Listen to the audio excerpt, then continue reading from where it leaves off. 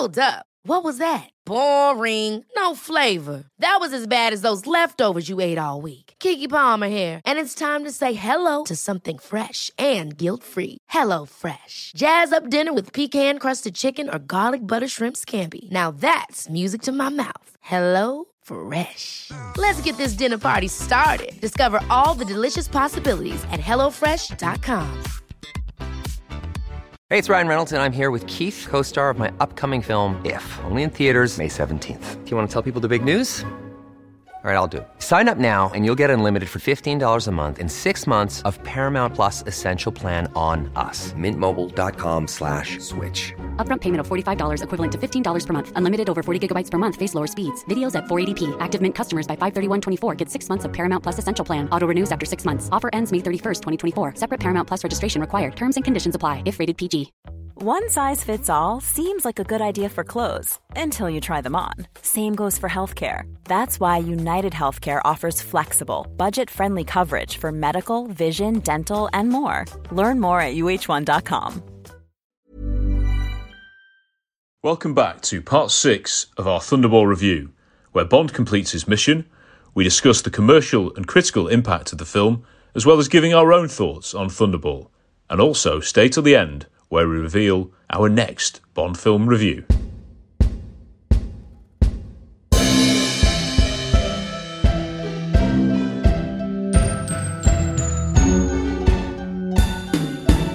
Really, 007. Right, this is it now. Underwater battle, guys.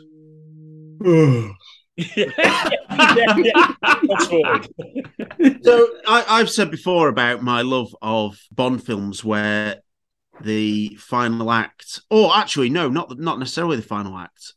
Any part of the film has Bond plus a load of allies fighting a load of villains. Yeah.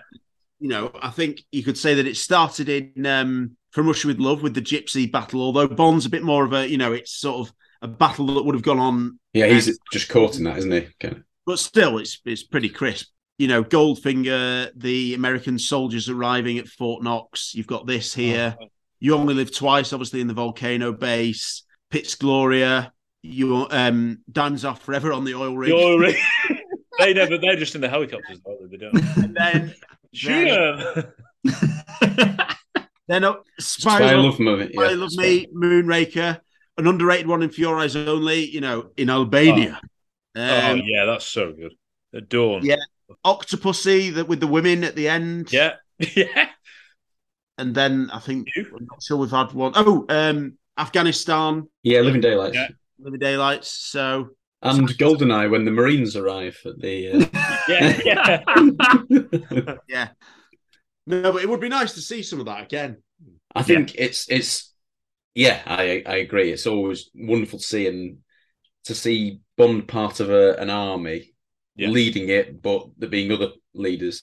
But it's one of those things that you can't, you can't do it every time. You need, otherwise it just builds and builds and builds, and you've got to constantly outdo it. Yeah, and also I think there's an element of, they've built up. Well, firstly, they want Bond to be the focus. He's the one that's doing everything. Yeah. So if you add loads of unknown allies to him, then it takes away from that. I mean, I don't agree with that. Plus, also, more recently they've created the Scooby Gang, who I like.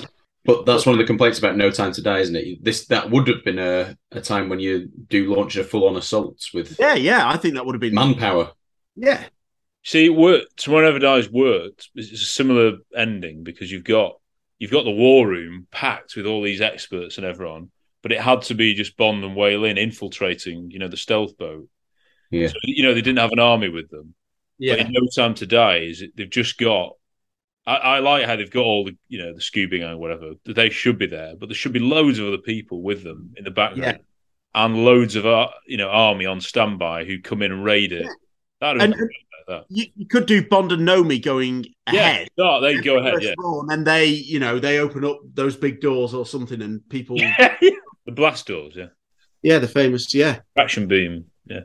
I would have loved that. So, Obviously, Daniel Craig famously doesn't want to share the screen with anyone else apart from himself. Well, the one shot, the video game up the stairs. But you get a proper, villain's lair, and it's Ken Adam-esque design, there should be people like dangling from ropes, coming down, big, massive. What do we get? We get a fight in a staircase where he just shoots other people. Time to Die. Yeah. That's just to show you falling off. You don't. I feel I've just reenacted that walking up my 3-story stairs. In Tomorrow Never Dies, at least you got the Navy actually involved in it. Yeah, you can get that in. Well, you get some unseen, or barely seen boats. Yeah. You get Gupta as well. So that I think without wanting to be negative, this could be perhaps why some people aren't as excited about this finale, because it technically isn't a new location. It's not a new base that's unearthed. I think what people like when they watch a Bond film is when they get to that end base, that final layer, the audience are discovering it and Bond is discovering it at the same time. Bond is either kept prisoner there or he's infiltrated it and he's got to explore, he's got to find his way around. And, whether that's like a volcano or whatever it is, I think part of the excitement of a finale in Bond is that he's somewhere grand that hasn't been revisited before. And this is in the sea, which you can't see that far beyond, 10 meters. And you've also had underwater fights, you've had underwater scenes already. So I'm just saying that probably adds to it feeling a little flat in terms of there's no climax or escalation up to a grander place. It's actually, the end is in a place that we've already seen, really, which is the blue ocean. So I think that might be why, sort of, for the casual viewer or someone watching today on a small screen, it doesn't have as much impact come the end of the film. So, if it'd been the first time, I see what you're saying, and that might be something that's not necessarily my viewpoint, I wouldn't say. But if that had been the first time that any underwater scenes had happened, and you've got that, I mean, it's still, no matter what, I know I've been talking about it already, but that shot of the plane and the parachutes and below. Yeah. The scale of filmmaking here is astonishing. But if that had been the first time that there'd been any underwater action, then you might, it might have a bit more of the wow factor. Yeah, perhaps. But still, it's pretty astonishing what happens. We got it right for Never Say Never Again, because they went in that tiny cave at the end. The underwater battles are an absolute festival of colour and excitement and incredible, ahead of its time photography. I think you can trace back, truthfully, bloated present-day runtimes of blockbuster movies to this moment, to this sequence here, where it showed that when you've got a great big franchise, when you've got great big moments and set pieces, if you want to play it out, it appears that you can, and they did. I mean, for a lot of tastes, mine largely included, I think. This goes on a touch too long, but I'm still enjoying every single soaking second of it. It's just wonderful. And I just think it's amazingly executed, and it's very, very easy to forget. This is 60 years ago, give or take. It's just amazing, isn't it, that this was being attempted and done. It's the biggest Bond. Goldfinger, is lauded as arguably by this point in time, the archetypal formula Bond. But this is the biggest Bond in terms of what they are attempting. And all of it is up there on the screen for us to enjoy, swill on, luxuriate in. It's just amazing. I think the point of view I'm expressing is from, in the most polite way, sort of from the lazy film goers kind of view, in terms of they want to be greeted with a big bass. They want to be greeted with a big leg. They're not perhaps looking for the choreography of fights and things like that. They just want a big wow. A certain portion of Bond fans became accustomed to expecting a big bass at the end, rightly or wrongly. And so those watching it now on telly won't get that. I think the reason it works, and we've said it so many times, is John Barry. Because honestly, without his score for this final battle, it would just be less than half, I reckon, as good. It's so grand, the music, the shots of the overhead in the air, absolutely brilliant theme music, and then the way it slows down when they hit the water to the and then the oh good. Because it's like it's saying even the music slowed down now. This is cool. And John Barry has to up his game quite a lot because in water the sound effects are a lot more reduced, aren't they? You're not getting the grunts, you're not getting ricochets and gunfire and explosions. So the music has to step up even more. Yeah, if you compare it to, and again something I've said, the fight with Oddjob in Fort Knox when you've just got the boom, boom, boom, boom, boom, boom, boom, boom. It's so good. And then the music just comes in a couple of times. Whereas he couldn't do that, if it was all that for the underwater. Then it doesn't work. But I think the action does up. I think that it's more. Obviously, there's more people underwater. There's a variation in depth. Like I say, it's not like water. The air supply. There's and then you obviously get Largo spots, or rather Bond spots Largo. And you get the Thunderball theme kicks in there. Yeah. It's just like this space underwater for a second. Yeah. And I think that it just sort of I don't know. For me, the ending is sort of, in terms of the underwater kind of, the stunt stuff really works for me, because you get that whole kind of variation of like I say, it gets a little bit more violent, and then you get them on, the Disco Volante, and then it all adds up to like this, like pretty, hectic, I think that the underwater stuff I think is great, and I think it's just I think there's it is hard. I think that's the problem. It's almost like, because McClory was like a big kind of, underwater kind of freak, so it had to be around that. So it was like, well, we need to have more. The plot has to be set underwater, so they're kind of like, it's a bit of a, I don't know. They've made a rod for their own back, having so many scenes, like John was saying, like have so many scenes underwater, so many fights underwater, that the last one doesn't have the impact it should have. But I can see what they're trying to do in terms of like adding variety to it, more people, more, much more going on. Yeah. And kind of like say, like John Barry doing an awful lot, kind of adding the drama to it, because it is difficult, because you're underwater and you can only move so fast. Connery then absolutely thing where he's like, that's the real jetpack of the movie, isn't it? That's the one. It's a bookend of jetpacks. Yeah. Story arc. Yeah. But I do think I think it's almost false to say it's slow. I'd like the fights, and even if you manage to just focus on one particular fight that's going on, it's fast. I think what they're managing to do underwater is really aggressive and fast. I can't believe it. And then that's just if you focus on one. What they're managing to do at a stage of battle underwater, where must have rehearsed these somewhere else, and on cue, people are doing these fights where some of the fights you see, they reach their own climax with a death, whereas some are ongoing, some are people meeting for the first time. It's such an accomplishment, and I can't think that many films have managed to or gone there since. They've not an underwater battle. They've not, have they? No, it didn't work. It's absolutely phenomenal filmmaking, and it's brilliant, and it's different to a lot of the other battles, because firstly, I can't think of that many battles. It's a battle amongst good and evil, and Bond joins in. Like usually it's Bond who starts it, and then the army come along and support him. But this is the other way around. This is the army fighting Largo, and then Bond comes up with his jetpack.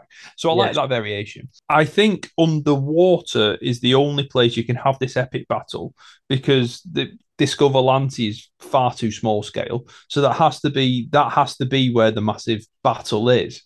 But I think people, I don't think. And I might be wrong here, but I'm not sure when people say it's slow, they actually mean what they're saying. And what I think is, think of Lewis Gilbert. Lewis Gilbert builds everything up as a pyramid. So his volcano scene, his battle in the volcano when You Only Live Twice, everything is built up. That is the climax of the film. That is the climax battle. And in very much way, this is the climax battle of this film, and it's brilliant. The issue is that we've already seen so much action already in the water. So you're not building up to actually any new location, where something new's happening. So I think people then start like, and because previously we just had the underwater scene with Largo spotting Bond, pulling the things out, it feels too quickly from one to another. Whereas the actual epicness of that scene that's happening here is unbelievable. But if there was just a bit of editing where that previous scene was a couple before and there was a few on land in between, it might just give it a bit more breathing space to emphasize just what's going on here. I might be completely out, but I can't see how people say they're long and boring. I can only think it's because there's been a few back to back that it just feels drawn out. Yeah. It's been sort of judged by unfair standards. You know, it's like you give us all this brilliance, and we just get more brilliance. It's not good enough. But even then, you get all the Disco Volante stuff. It's still not the end. Yeah, Living Daylights. We always cannot wait to talk about that. It goes a bit. It doesn't. It's not as good, the ending. You know, we just got a guy dangling off the back of a plane. That's not good enough. And then you've got my favourite that no one likes. You know, the Whittaker. You know, an added end fight, unbelievable end fight. Still not enough. You know, it's like I do. No one likes. I've never heard anyone talk about the Whittaker. Unbelievable. Using the miniatures and the guns and the different historical guns over the years and cannons and everything, and using the gadget to kill him is absolutely brilliant. You know? But no, anyway. But back to this, it does feel like the criticisms are, okay, fair enough. You've invented this entire new way of filmmaking, and it's won an Oscar or whatever. But you know, come on, it's not good enough. It's dated. But I don't think it has dated because it's not. It's not really been done again, like Harry says. And what could be done differently if anyone did it now? What? No. What? You can't do it quicker. It'd be an hour longer, I think. Yeah. It would be CGI, wouldn't it? Yes, it would. Right about like the ending, you know, there's no way you can't have. It makes no sense. There's no layer, so there's no base to apart from Disco. Never again. You can't. What's the point about it being on land because it's an aquatic film? You know what I mean? It's like it has to be underwater. It has to be there.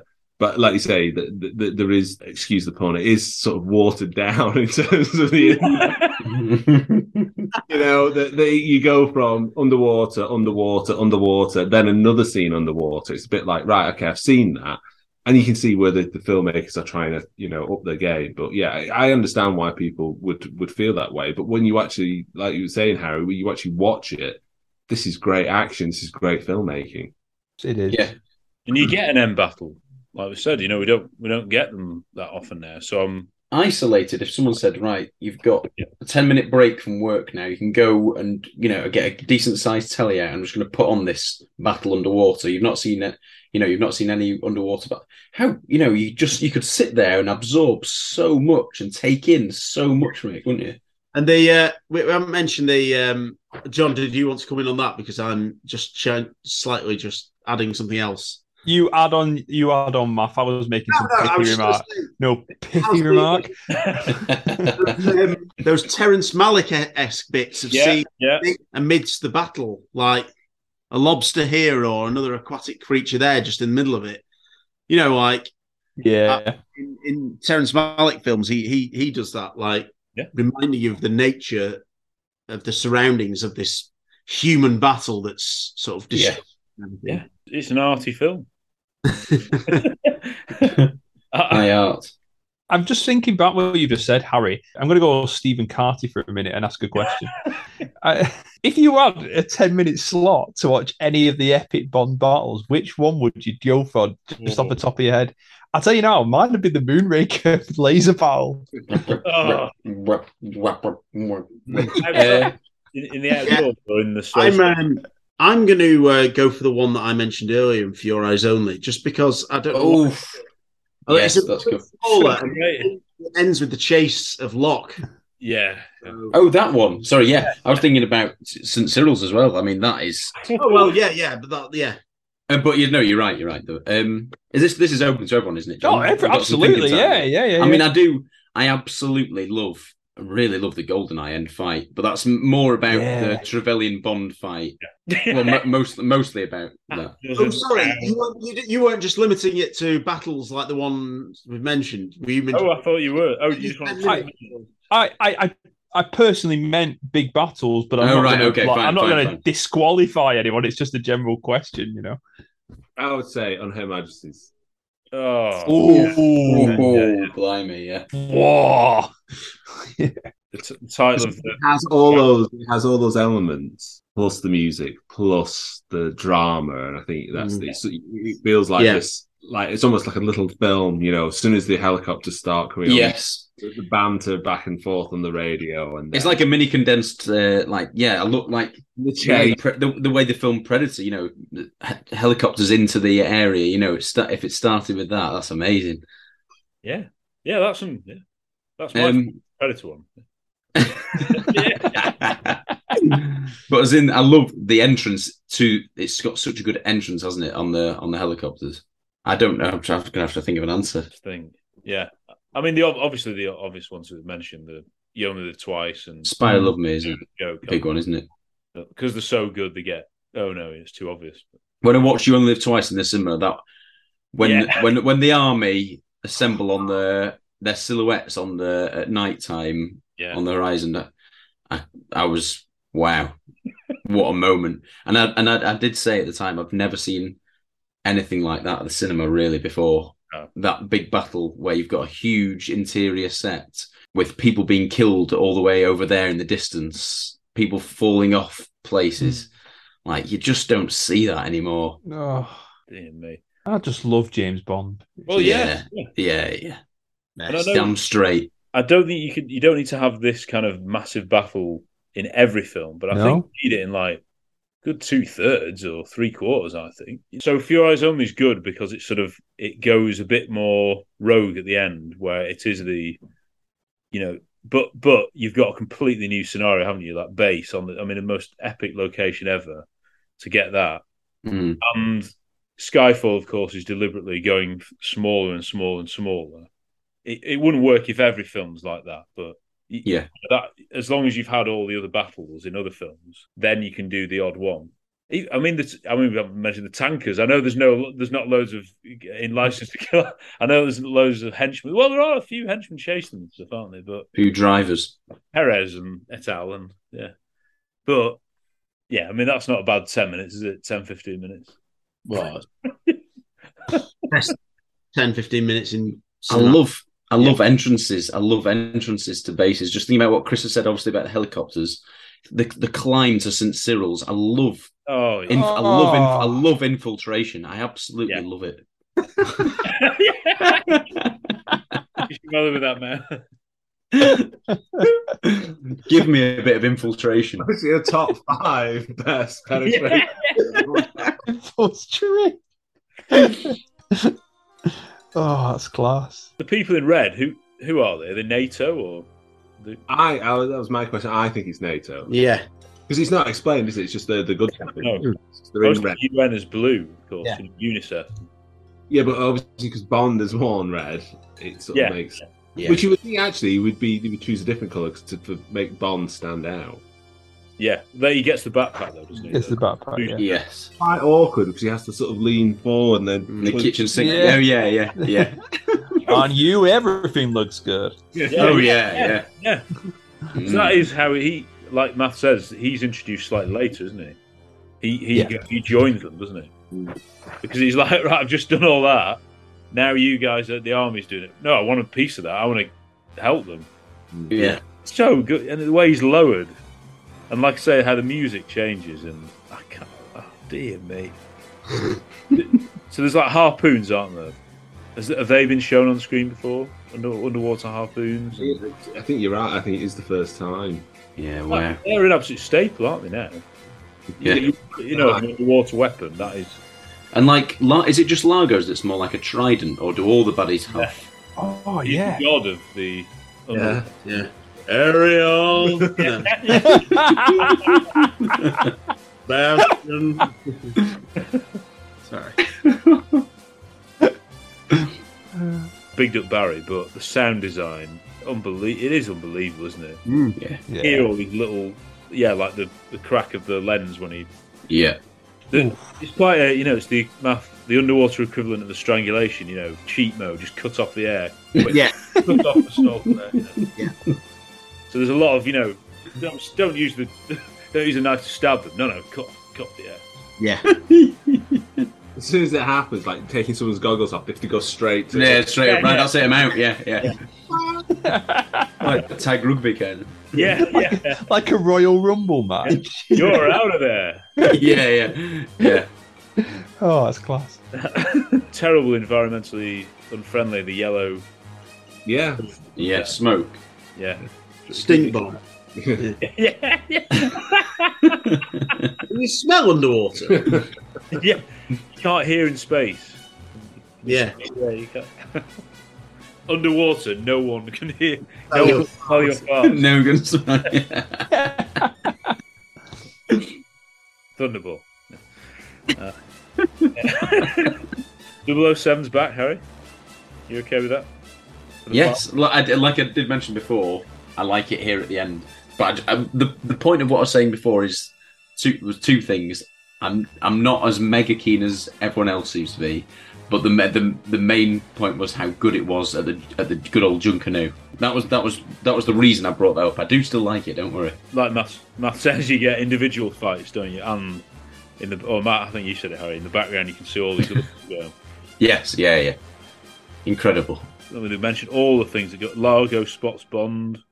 He swims so fast. There, Yeah. I've never seen anything like it. It's unbelievable. Rick Van Nutter was playing him. Yeah. Mariner.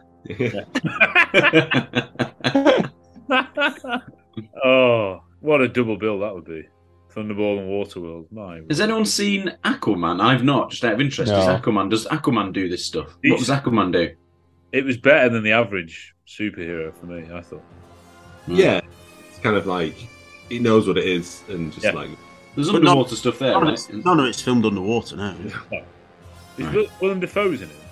Yeah, presumably the Little Mermaid will all have been filmed underwater. Yeah, I know. Yeah, She had to sing under the sea.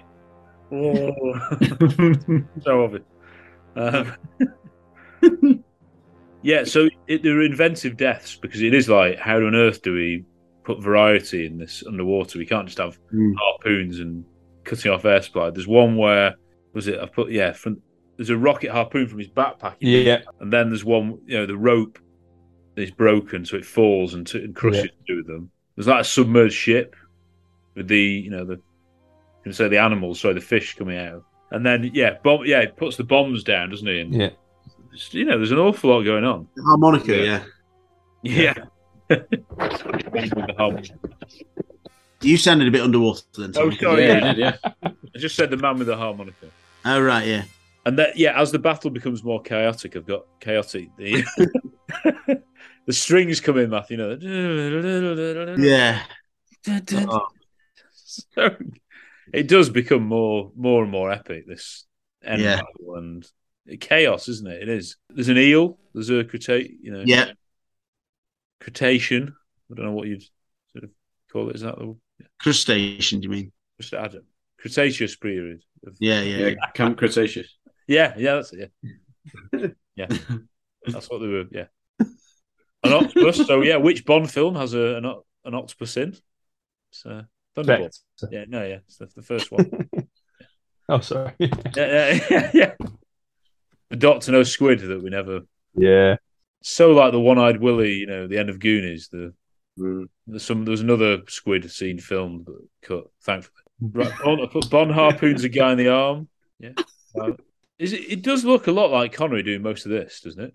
Quite a lot of it is, isn't it? I don't know. I certainly remember the scene back in Largo's pool with the sharks. Yeah. You can see, it shows you fairly without. Yeah, the stuntman is there, but I do think that stuntman has a very close enough likeness of Connery. Yeah. So I wouldn't be surprised if they've been really clever and able to pull the wool over our eyes, kind of. That's why we need John Orty, don't we? Yeah. to fill in the gap. We did go through, we did a best stunts episode where John went through all this, but to cover all 25 films, I don't know. Yeah. I don't know how much detail we could go into. The other thing you'll have to think about as well is like how many stuntmen will have been trained and equipped for this, because it really is a first, isn't it? Like this is pioneering and will have been the first job loads of these stuntmen have done. Like this. Take, like, you've all got to go and back underwater and then come up and, find each other. Yeah. Yeah, and sharks again. The sharks are interesting. Yeah. More live footage of them getting harpooned, and it's outrageous, isn't it? So you like action movies and you love the stars who perform their own stunts, right? Okay, stop.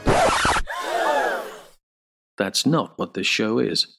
We visit movies from the archive and explore the stunt performer's role in creating the magic you see on screen. We take a deep dive into the stunt itself and break it down so you can better understand how important the stunt performers are to big and small screen productions. Join me, John Orty, every Wednesday for the podcast and every Friday for the YouTube episode. Action movie secrets every week when we go behind the stunts. Find it wherever you find your podcasts. So we've had the amazing underwater battles. Underrated, the climax of the film is above water, you could say. on the water, as the ship, the Disco Volante, makes smoke. Now, this is another incredible piece of engineering from Ken Adam and his crew, isn't it? How the Disco Volante just sort of separates, doesn't it, into two as it goes quicker. Jettison Cocoon. It does. It is Tiger Tanaka, isn't it? I mean, it really is. Obviously, it's the same voice, but it really is. That's his most Tiger. Robert Rietti. Yeah. Well, remember. And obviously, with the battleships arriving, I always feel a bit sorry for the bit that's left behind because they're on hiding to nothing. Well, can they move? I assume they can't move. Collateral damage. Yeah, but they're so dedicated to so committed to Spect. Yeah. Andy Murray. Spect.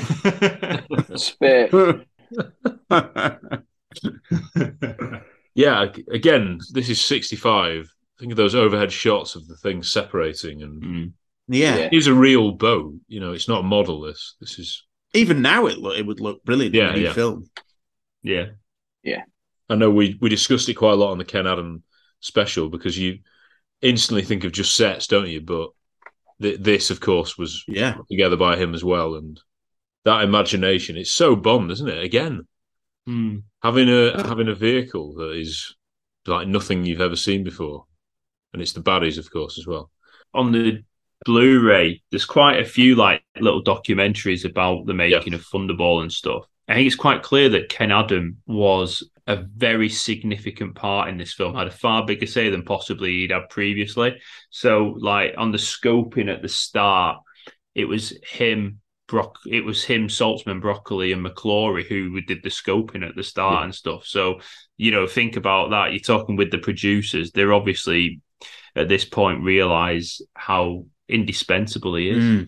Absolutely fantastic. Yeah, like you say, Matt, those two, I think a couple of guys, poor guys, having a gun battle left to fight themselves. This crisp shot of the sailors, again, very You Only Live Twice, with the shorts and the cap, shooting, lying down with a machine gun.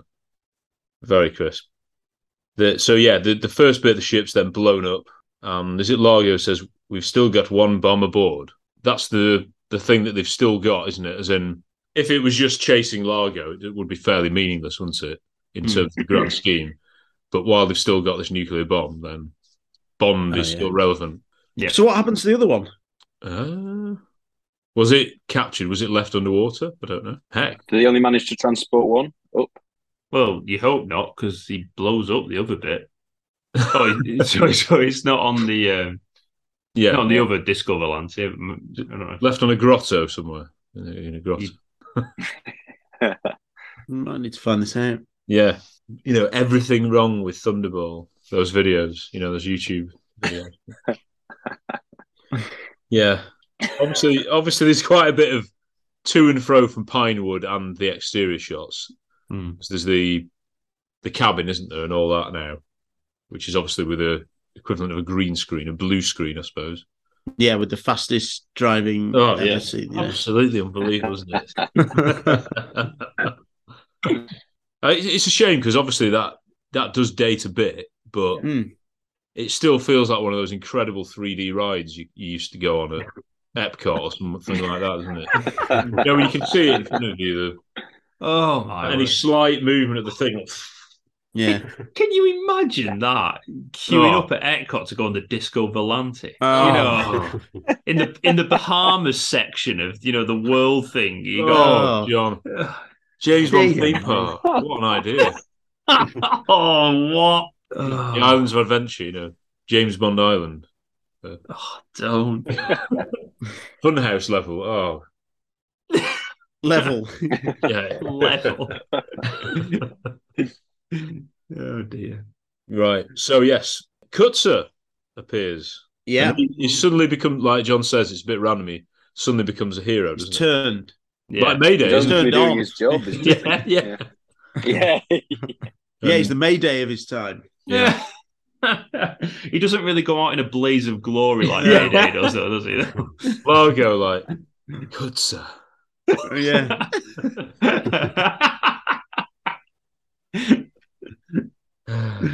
Yeah, so he unties Domino, basically, which is crucial. And he throws the arming device into the sea so the bomb can't go off. So again, now that is it. Because Largo's just being hunted for personal reasons, isn't he, now? And then, I think we mentioned this in our stunts episode, John, didn't we, with John Orty? That shot of Bond climbing onto the boat as it's going hundreds of miles an hour. Yeah.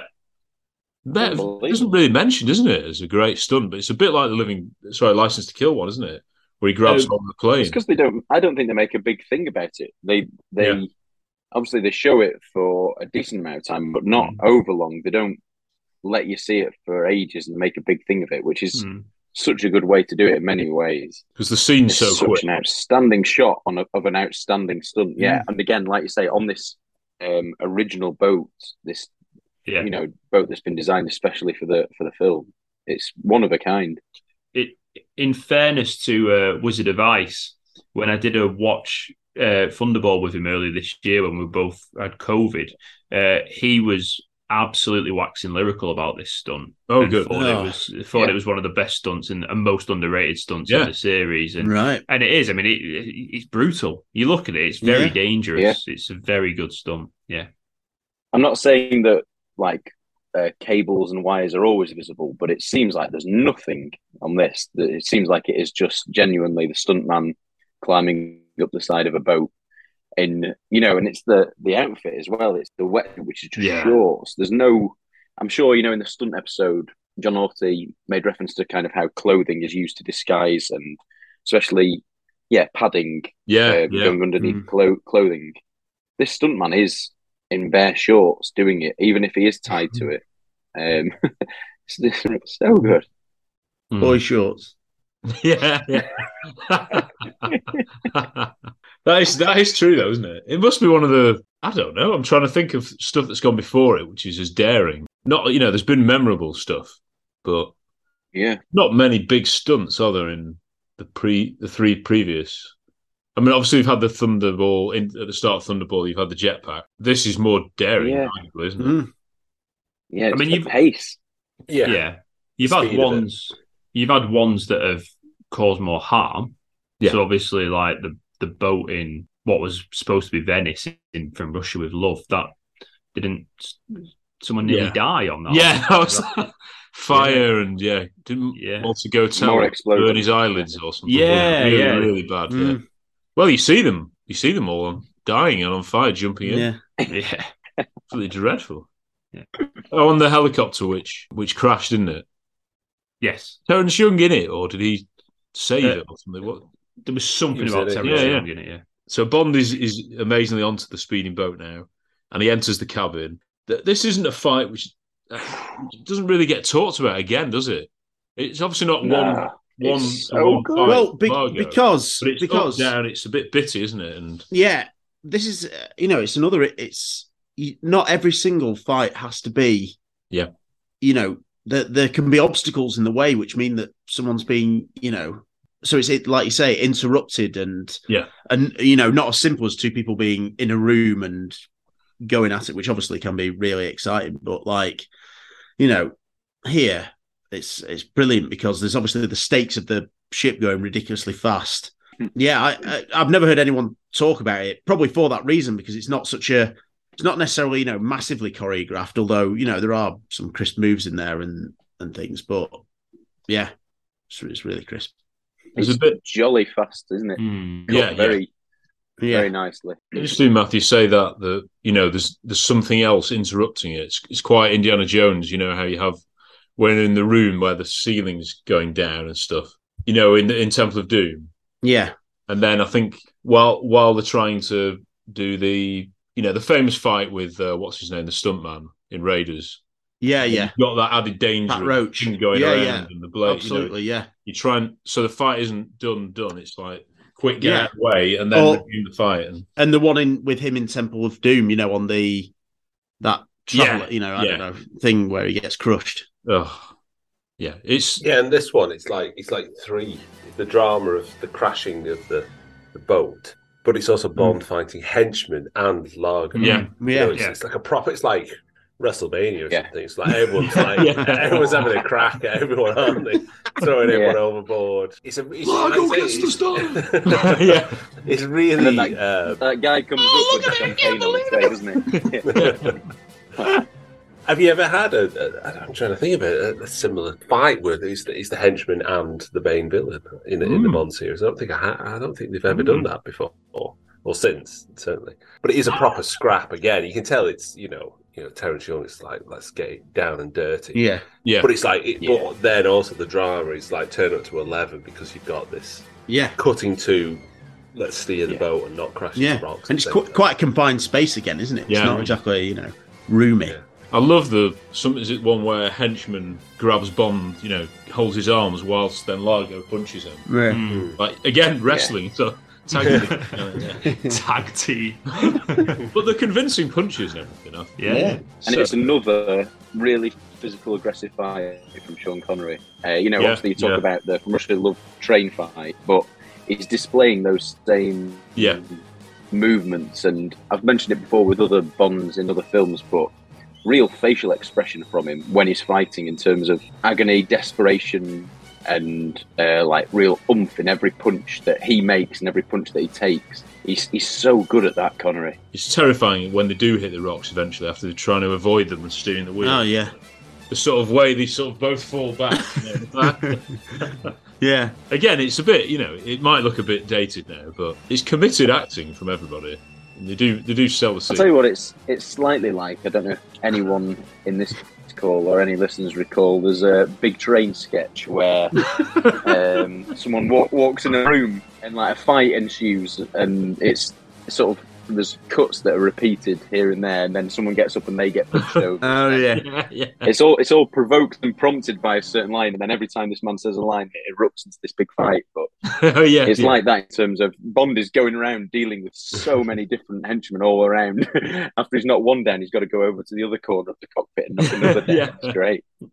Never ending. All of this stuff with the Disco Volante, the wonderful thing about it is I can actually see what's going on, I can tell what's going on, and I can follow the geography of the storytelling in an action sense, which makes such a great, brilliant, refreshing change to so many present-day action movies. I know exactly what's happening in there, especially when we get to the cabin. I know what's happening all the time. I can see what's happening. It's plain in front of me. It's desperately exciting.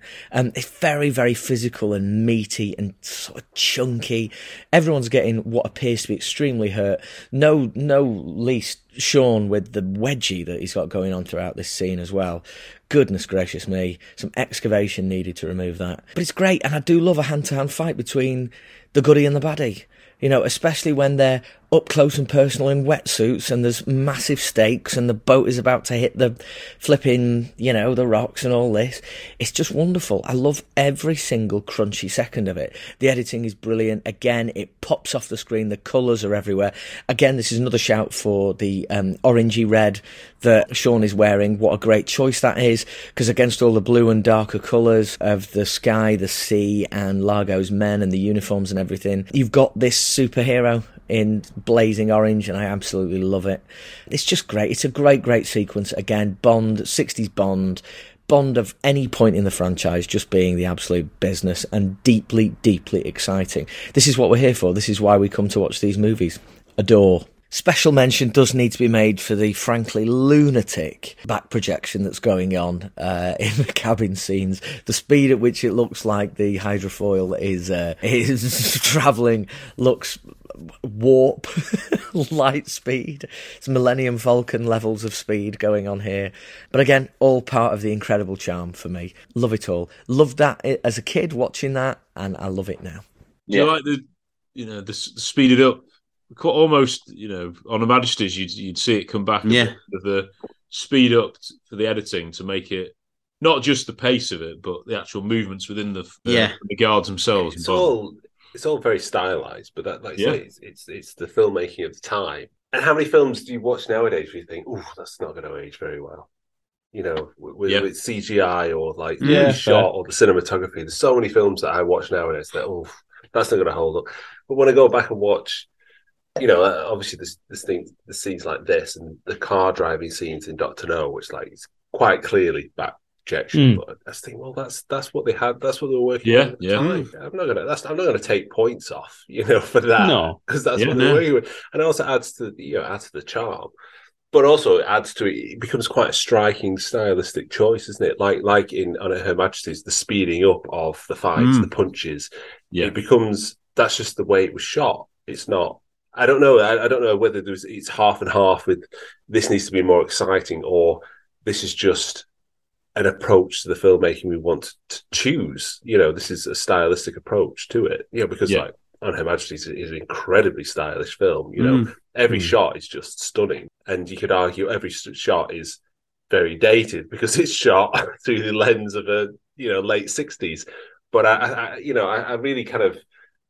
Every time I watch a Bond film, I love that the fact that the technique is from that period. But I know that when they were making it, they were like, what's the most advanced technique to use and apply to the scene? Yeah. And I love, there are quirks to it. And you kind of go, oh, isn't it a bit, it's a bit kind of old school, but that's the charm.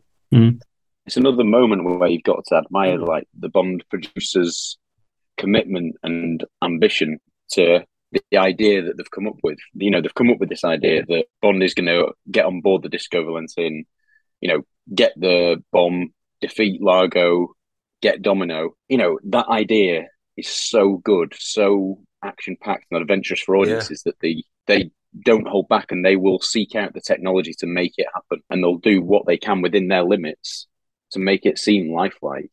Desire to make something that audiences haven't seen before and they haven't seen Bond do before. I love how they're pushing themselves, always pushing the envelope with what they want to do, and they come with it. They've got the idea, and maybe it looks a bit dated now, but followed through with the idea. They didn't hold back; they went for it. Well, yeah, given the I'd rather the film it and use the most advanced sort of technology rather than go, it's not possible. We can't. We'll have to rewrite it. We can't do this. Yeah. We'll just we'll do something else. We'll do something safe. It's like, well, no, this is the way we're going to do it. And I'd rather than do that and it be, a product of its time than actually. We never got that scene, did we? We never got that ending, did we? Yeah. Yeah, fair point. I know I'll obviously bring in Quantum because you could say with that, it's the same thing that even now might look a bit dated because it was very of its time, the editing, the way the fights were done. The difference with that is, of course, that was following on, copying Bourne to an extent. Whereas this here isn't, to my knowledge, these are new techniques that haven't really been done at this level, certainly, with this much going on in one scene before. I might be wrong. And then On Her Majesty's visually, it's very, very interesting.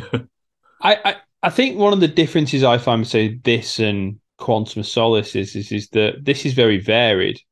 Yeah. There's the fight in terms of the one with Bob Simmons at the front, and there's this one here. But amongst the middle of it, there's not frenetic fast, so let's take the chase in the Junkanoo. That is amazing, but that uses different kind of speeding up techniques there. And then you've got the underwater stuff is deliberately slow because it's like so there's a variation of different uses. Quantum is a one-trick pony. It never stops any other way. It's like you've pressed the fast forward button on your VCR. 1.5. 1.5, yeah, exactly, yeah. Better than that. So it grates less here because you see that they're actually trying to. They thought about the style that they're trying to do for this shot. I personally, it's not my favourite thing, the kind of fast-paced in this. But I could be seen as being a hypocrite because I love it in Majesties. But at least I look at it and I go, yeah, but I can see what they're trying to do. They've had a think about it and they're looking at it. I don't think they've done that with Quantum. I just genuinely think from start to finish, they thought, that's the style Bourne was, so that's the style we're doing. Yeah, and also looking at like other like films and TV series at the time, like I'm sure there's episodes of like The Saint where the fights are sped up because that's what that was the technique at the time, was to make it try. This is filmmaking. This is a TV series. What can we use to utilize to make it more exciting? Well, this is a technique we're going to use at the time. Inevitably, something that is sort of seen as kind of cutting edge or kind of modern ends up aging much quicker than other stuff. And I think that's what's happened with the Bond series, is that it's like, well, this seems like a really great idea to make it much more exciting. But then within a couple of years, it's like, maybe it wasn't the best choice at the time. And then that's what you get, is that you look back at it and go, oh, well, that's what they did at the time. And you move on, isn't it? It is a product of its time, and that's what it is. But yeah, it just kind of, I don't know, it just sort of, I like to take it forward. It is in the same way that I watch, Pierce Brosnan films, and I watch the filmmaking techniques there, and there's a little bit of CGI here, and I think, well, that's what they were using it. That's the tools they had at the time, and kind of give it a good beating because of that. A lot of it's in the edit, though, isn't it? I don't know whether they intended to speed it up when they were filming it, because sometimes it's easy to choreograph if you're doing it slower, knowing you can speed it up a little bit in the edit, or they looked at it and thought, nah, it's too slow. We need to convey that sense that the boat is out of control. Pace up, quick. Yeah, interesting. I do think there's some. It's not just punches. It's like there's a part where Bond almost grabs and shoves Largo in the face, like he just grabs his face and pushes him away. It feels like the plan is for the fight to like demonstrate the urgency and the speed of everything. I think that Bond he's scrambling around, he's like being rocked from side to side because obviously he's on a boat that's going. I think it will have been done and choreographed, knowing that this is fast paced, this is intense. You're being knocked from pillar to post, and you're grabbing whatever you can, whether you're grabbing the furniture to hold on, or whether you're grabbing a champagne bottle to smash someone over the head, or whether all you can do is push Largo away with in his face. It's like it's so claustrophobic that I think it needs that speed. And like, just what a slightly off topic, but a huge shout out to James Bond here. Like he's just been in an underwater battle. It must be the most strenuous thing ever, where he's not only like got rid of villains but saved people on his own side. Done some amazing, moments of genius where he's used a harpoon gun to do this and a harpoon gun to do that. And then he's climbed up the side of a boat, a speedboat, gone into this cockpit, and he's doing some of the best fighting ever to get rid of, these henchmen and get Largo. And that, James, that's what James Bond's got. Yeah. That's what Bond's got over all the other henchmen, all the other people in the water, all the other soldiers. He can keep going, and he keeps going right to the end until he's defeated the villain. He is something special. He is incredible what he's done. What an achievement. Well, yeah, but having said that, it looks like he's had it, doesn't it? Because he's on the floor. Yeah. And Largo's... It's Largo's got a gun, is it? Yeah, he's got a gun. Yeah. So good, yeah, it is. And then, of course, Domino appears from behind. And I'm trying to think now, does this happen in Never Say Never Again? Does Domino kill Largo in that? I think she might. Oh, ask John. I can't remember. I can't even remember how he dies. Is it in those crisp underwater caves? Yeah. Or... Not sure they're crisp, but yeah. Okay, I think I've said this before, but he kills Dr. No, but now we're on a real run. Well, he doesn't kill Dr. No, he sort of does. All right, well, there we go. And then, obviously, he kills Grant. Yeah. Grand. Yeah, but Rosa Klebb at the end, it's Tatiana. Goldfinger, he's sort of helped. Well, he kills Oddjob, and then Goldfinger. No, he doesn't really. Sort of. He contributes. He gets an assist. It's a fight between Goldfinger and Bond, and Goldfinger falls out and Bond doesn't. So even if he doesn't directly kill him, it's 1-0 to Bond, in it. But it's not. They're not just he punches him and he knocks him unconscious, or he just dies or something. And then, of course, at least the standard is that at least he doesn't die. So anything, like a win. So, and then obviously the Blofelds he can't kill, so that's a run of It's Kananga, isn't it? The first, the first main villain he directly kills, is it? Yeah. I don't know where I'm going with this, because obviously the complaint is, Bond doesn't really kill an awful. Recently, he hasn't really been that successful, has he? But I don't know. I'm not sure. It's a satisfying ending. Yes. He can kill the villain. He can kill the henchman. He can be saved. He can. As long as it's satisfying, I'm happy. Oh yeah. I'm with you, Chris. There's no pattern. You've got to judge it on each individual film, and Domino's story is great that she is. And then I love how they don't do that with Melina. It's deliberately different, isn't it? Yeah, I think the Domino one is like very revolutionary, very daring. I know Tatiana killed Klebb, but it is a woman killing a woman. And here, we've for all this talk again about the women of Bond in the 60s and the 70s and all this. This is a woman who, just takes out a revenge and kills Largo, and Bond would be dead, but for Domino. Yeah, fair play. Absolute fair play. And she'd, of course, hadn't she made Bond promise to kill Largo? Yes, yeah. But it ends up that she kills him. And I love it that it's a harpoon as well. It's so intrinsic to the film, the weapon of choice of the film. He does look like this is, he does look pretty scared, doesn't he? And he's like sweating, he's on the floor and everything. And he's a goner. You're glad. Yeah. Such a good line. Absolutely brilliant. Sure, Rob could do an edit where obviously Bond is shot. Yeah. What's the first bit of I thought I should say. I can't remember. Yeah. I thought it appropriate to say. Yeah, that's it. Yeah.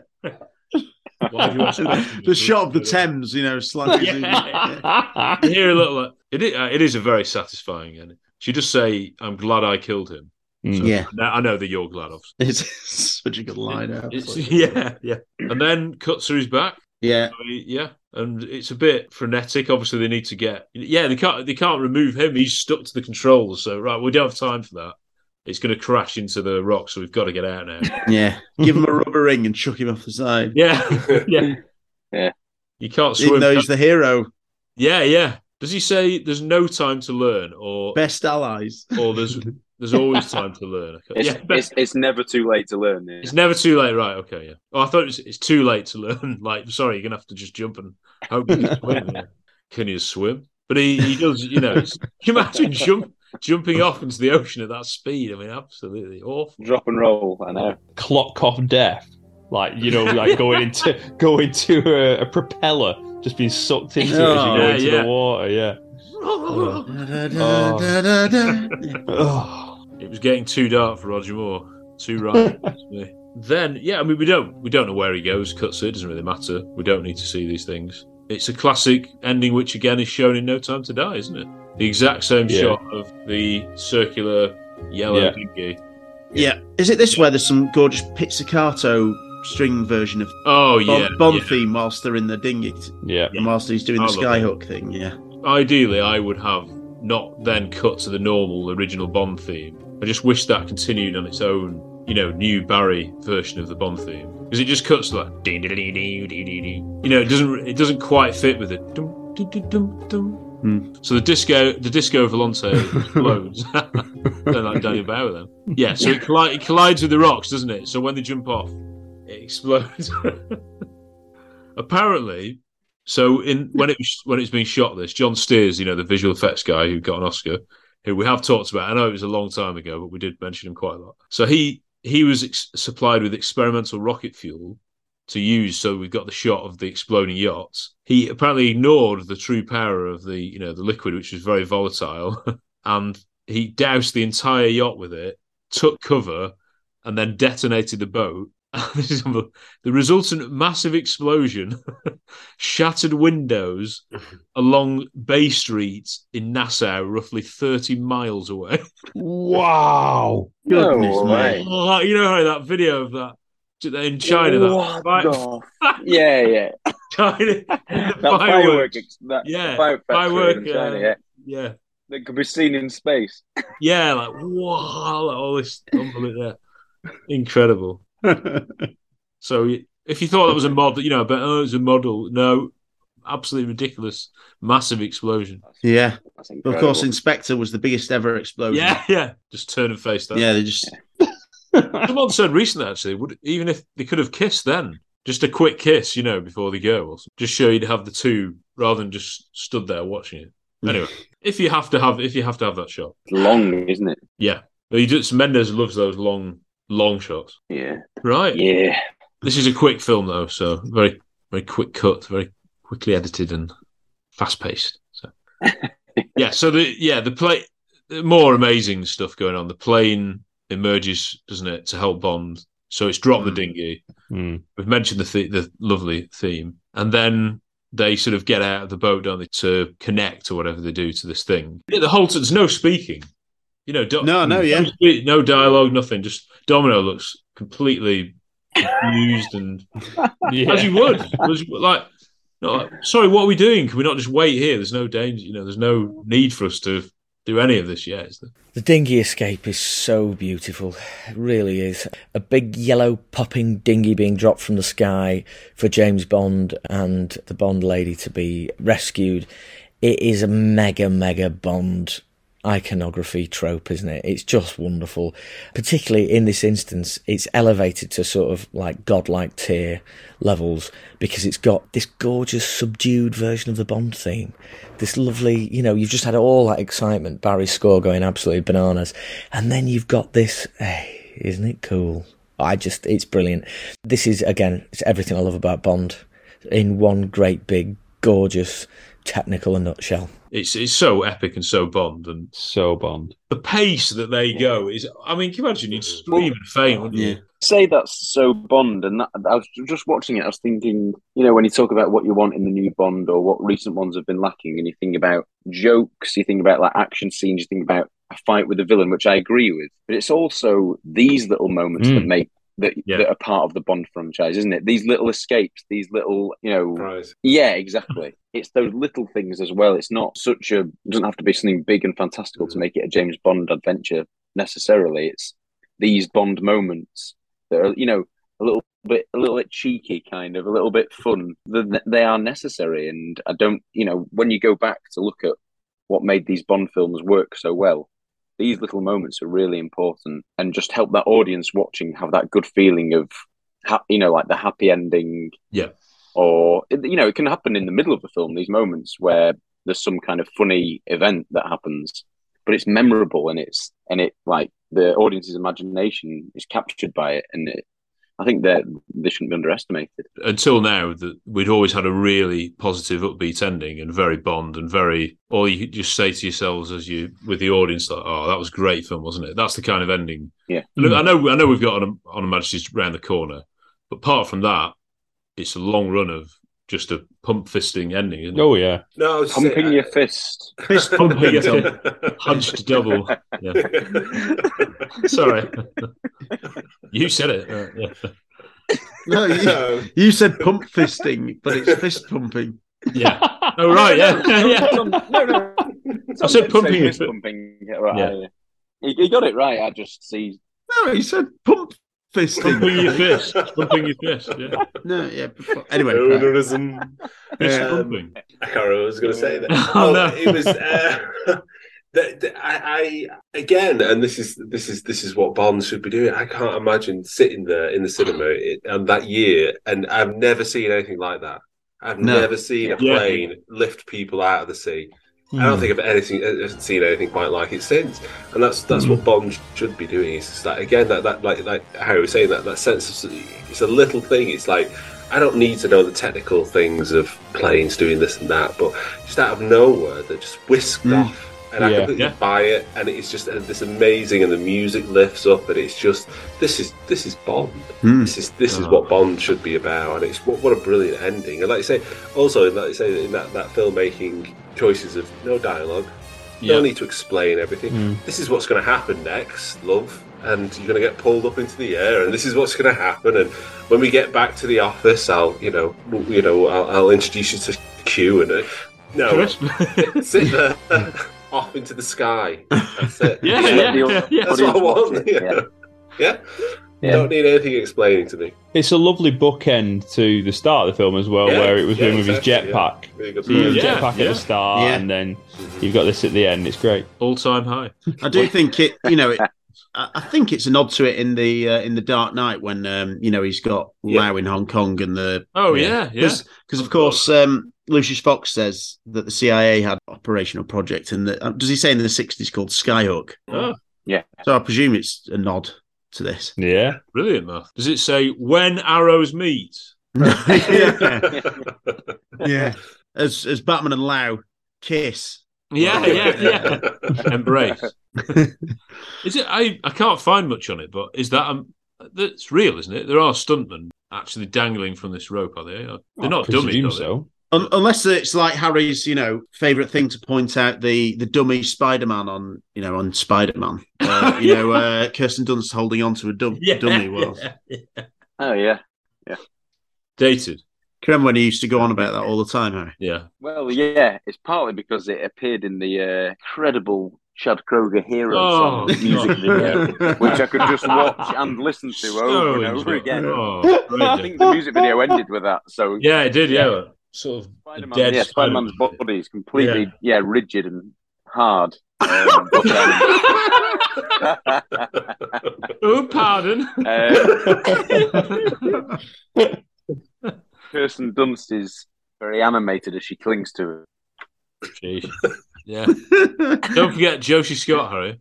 That other guy singing. Anyway, that wolf or beast. I don't like finding fault, but Rises, there's you're talking about Dark Knight before, but when in the opening scene of that, when the plane falls away to the ground and Dr. Pavel is being held by Bane on the line, I think I can't help but notice Bane is a dummy now as well. Oh, whereas goodness sake. Pavel is, look for it. I might not. And obviously that's an homage to License to Kill. The title sequence. Old school filmmaking. Yeah, don't date, do they? Yeah. No. The John Glenn stuff doesn't date. Yeah. You can't possibly date stuff that is real. So, whack another one on, right? No, but this is a great ending, isn't it?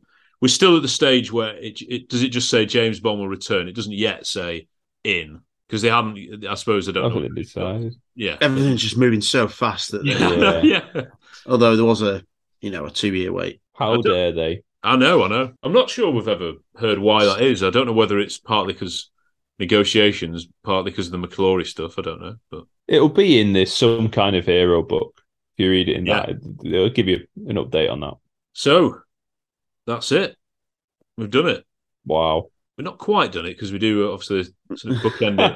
So use that phrase again. Bookend it with a summary of the box office, the critical reception, and our final thoughts. But well done, lads. Give yourself a round of applause for getting through many hours of this brilliant film. This is Marguerite Lavoise, the photographer in Dr. No. Ladies and gentlemen, you are listening to Really 007. Right, the box office section of the film. Yeah, so as filming neared its conclusion, Connery had become increasingly agitated with the press intrusion. That doesn't mean he hated filming and he hated being Bond. It's just the stuff that came with it. And he was distracted with apparently difficulties in his marriage with Diane Salento, who I think he'd only been married a couple of years, 2.5 years to her. So there was a lot going on in his personal life as well that he was struggling with. And he refused to speak to journalists and photographers who followed him in Nassau. He was saying then at this time that he was getting frustrated with the harassment that he experienced with the role. Because by now it's Bond mania, isn't it? It is absolute peak. It's nothing like any of the Bond actors have received since. Nowhere near any of them. This is proper. And obviously it comes to a head in Japan, doesn't it, where it's probably even more stressful for him. And he had people, was it someone hiding in his bathroom or something, taking photos? Yeah. So this is a quote from him at the time, Thunderball. "I find that fame tends to turn one from an actor and a human being into a piece of merchandise, a public institution. Well, I don't intend to undergo that metamorphosis." He only gave one interview for the press, and it was to Playboy. Yeah, he turned down a big fee to appear in a promotional special for NBC, the American channel, The Incredible World of James Bond. So I think that was still done, that documentary, but he wasn't part of it. But obviously there was still loads and loads of press surrounding the film. Yeah, absolutely massive. According to Peter Hunt, the release of the film was delayed for 3 months. So, it would have been even quicker until December. So it came out Christmas. 1965. Christmas film. Awesome. Yeah, Christmas, yeah. David Picker of United Artists, I think we mentioned him quite a lot because he has a lot of dealings with Sean, trying to get Sean back for Diamonds. And he's on those inside documentaries for each film. He convinced Peter Hunt that it would be impossible to edit the film to a high enough standard unless he had that extra 3 months to do it. So we've talked about that a lot. What a massive job it must have been, and having to learn techniques for underwater filming, I suppose it would have made it even longer to work out what to do with it. And it's by far the longest Bond, isn't it? Until Her Majesty's. It's 2 hours 10, maybe, something like that. So it is it's a good 20 minutes longer than the ones that have come before it, really, isn't it? Yeah? Yeah, something like that. Yeah. I imagine as well, with more than any other fight, certainly before it, set piece, the underwater stuff must have come with absolutely loads of footage. Yeah. There must have been so much to go through and make connect. Huge job. Yeah. Matt, what was Simon Lewis saying about how many years of footage of film they did for Top Gun Maverick? The film really was I can't remember what I remember. That it was more than all the Lord of the Rings. Yeah. Films and extended editions combined. Yeah, did well. Heaven's Gate. Don't edit any of it. Just keep it. I love it. I don't care. So the film premiered 9th of December, 1965, in Tokyo. It's quite confusing. Yeah, because obviously you only live twice. That's where that was set, or some of it, and it was actually released in the UK on the 29th of December. Wow. Quite an unusual time, between Christmas and New Year. Sam Richardson's birthday. Oh, right, Stanley Richardson's birthday. Yeah, sorry. Nice. Yeah. Sam's was 1965 as well.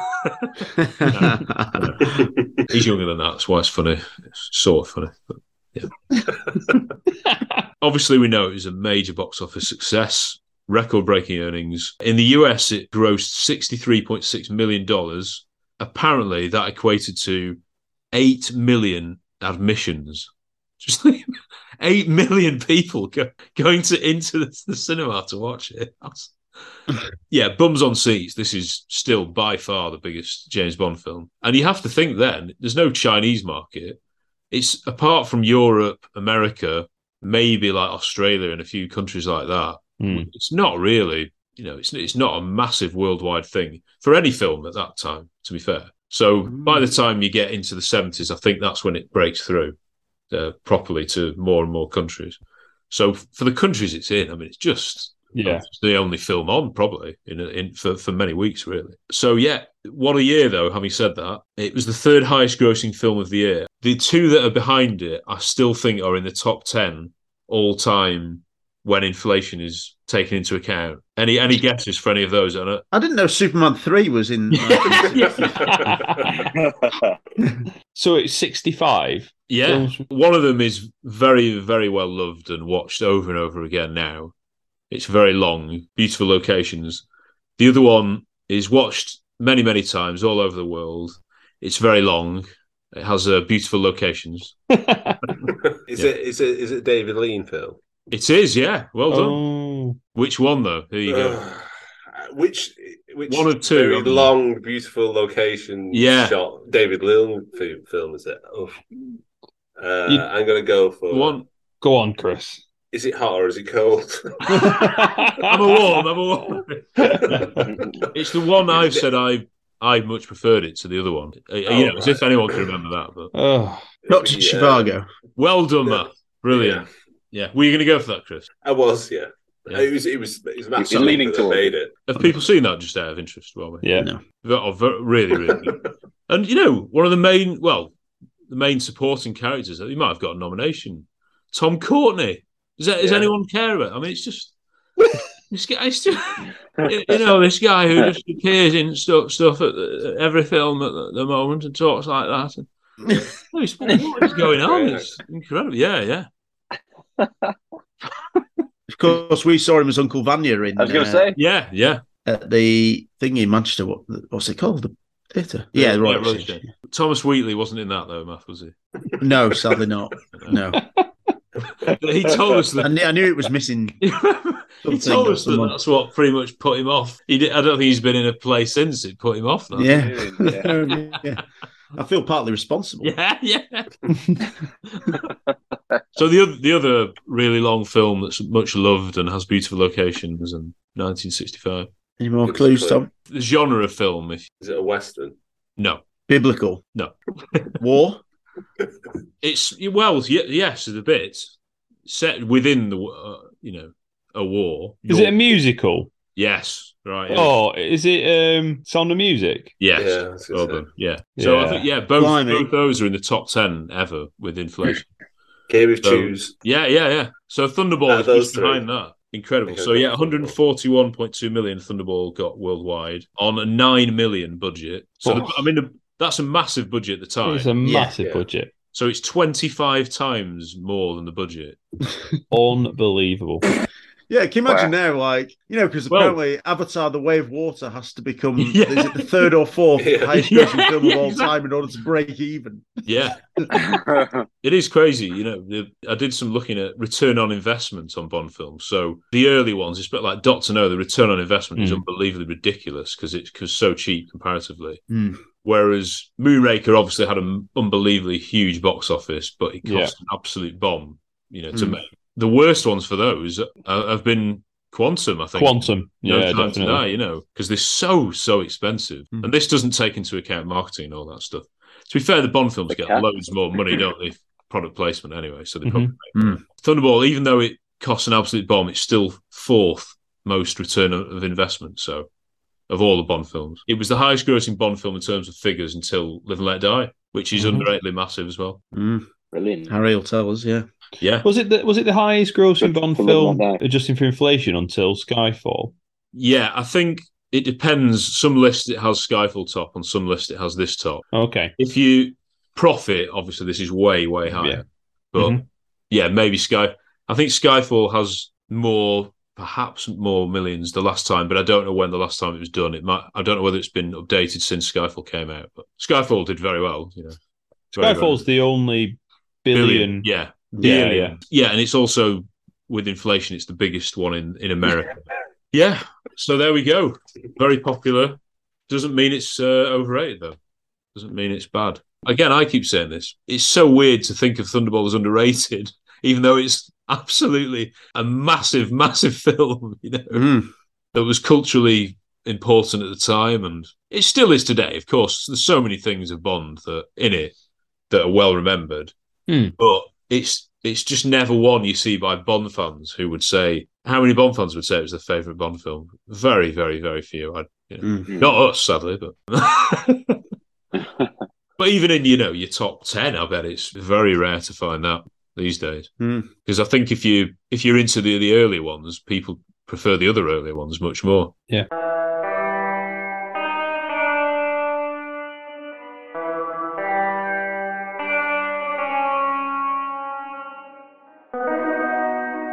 So we go on to the critical reception, rattling through this. As we've said, John Steers won the first Oscar for a Bond film. The second. No, John knows very well who got the first Oscar. Oh, Mr. Norman Wanstall. Yes, legend. Oh, Goldfinger. Yeah, the sound editing. Yeah. Think about that. Odd Job's hat and goodness me, all the stuff. It's incredible, isn't it? But Yeah. So that got an Oscar. Ken Adam was nominated for a BAFTA for his production design. So underrated. Yeah. Well done, mate. Yeah, good on him. You did okay there, mate. Is that his first nomination? No, I think he might have been nominated for Goldfinger. Yeah. Obviously, he didn't do From Russia with Love. But production design on that's amazing. And in On Her Majesty's, is it? What's his name? Sid Cain. Sid Cain, the legend. Yeah. Didn't he do Rush of the Love as well? Yeah, and Live and Let Die. Yeah, I mean gadgets for that, like the spinning watch that cuts the incredible. I mean the production designers on these films are just stuff of, you could get a Mount Rushmore of production designers basically. Lisa Lamont yet to come. Exactly, it's he is still working on this with Ken Adams, so I think if you've got him as your teacher, you can't go wrong, can you?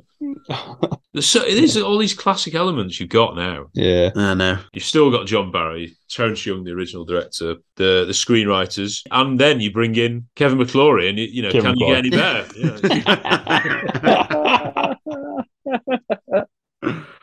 You star striker, you bring in, sign for big money. The Haaland, the one that fits it all together. Yeah.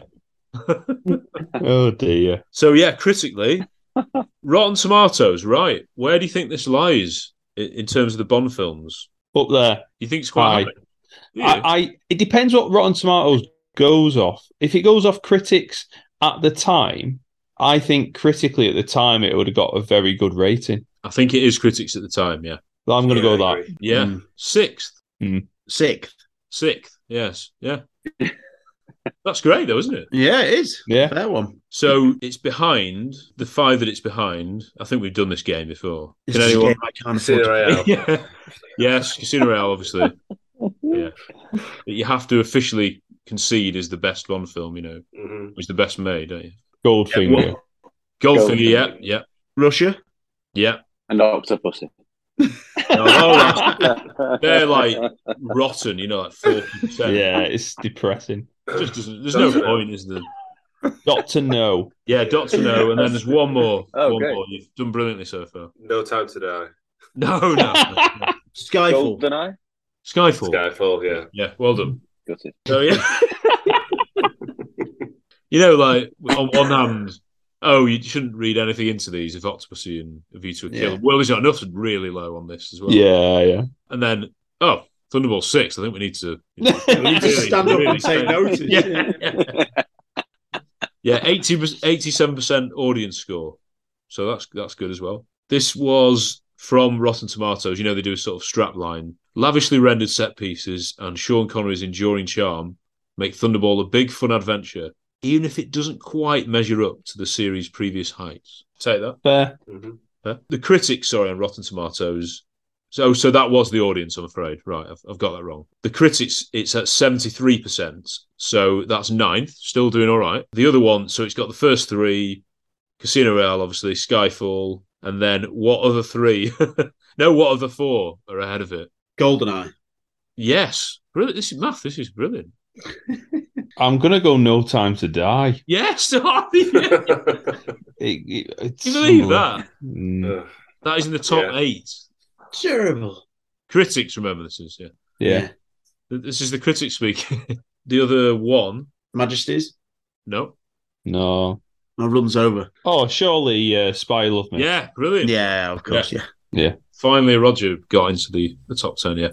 Is it math? Is it Simon Lewis or James Stewart who Metacritic, the big fan of, when they... Metacritic. Simon Lewis. Yeah, Simon Lewis. And they're all like 2.3 or something. Yeah. Until Blowout, which was like, what was it, 4 or something incredible. Letterbox. So on this, it gets 64, and that is 10th. But that does include No Time to Die and Never Say Never Again, which are 6th equal.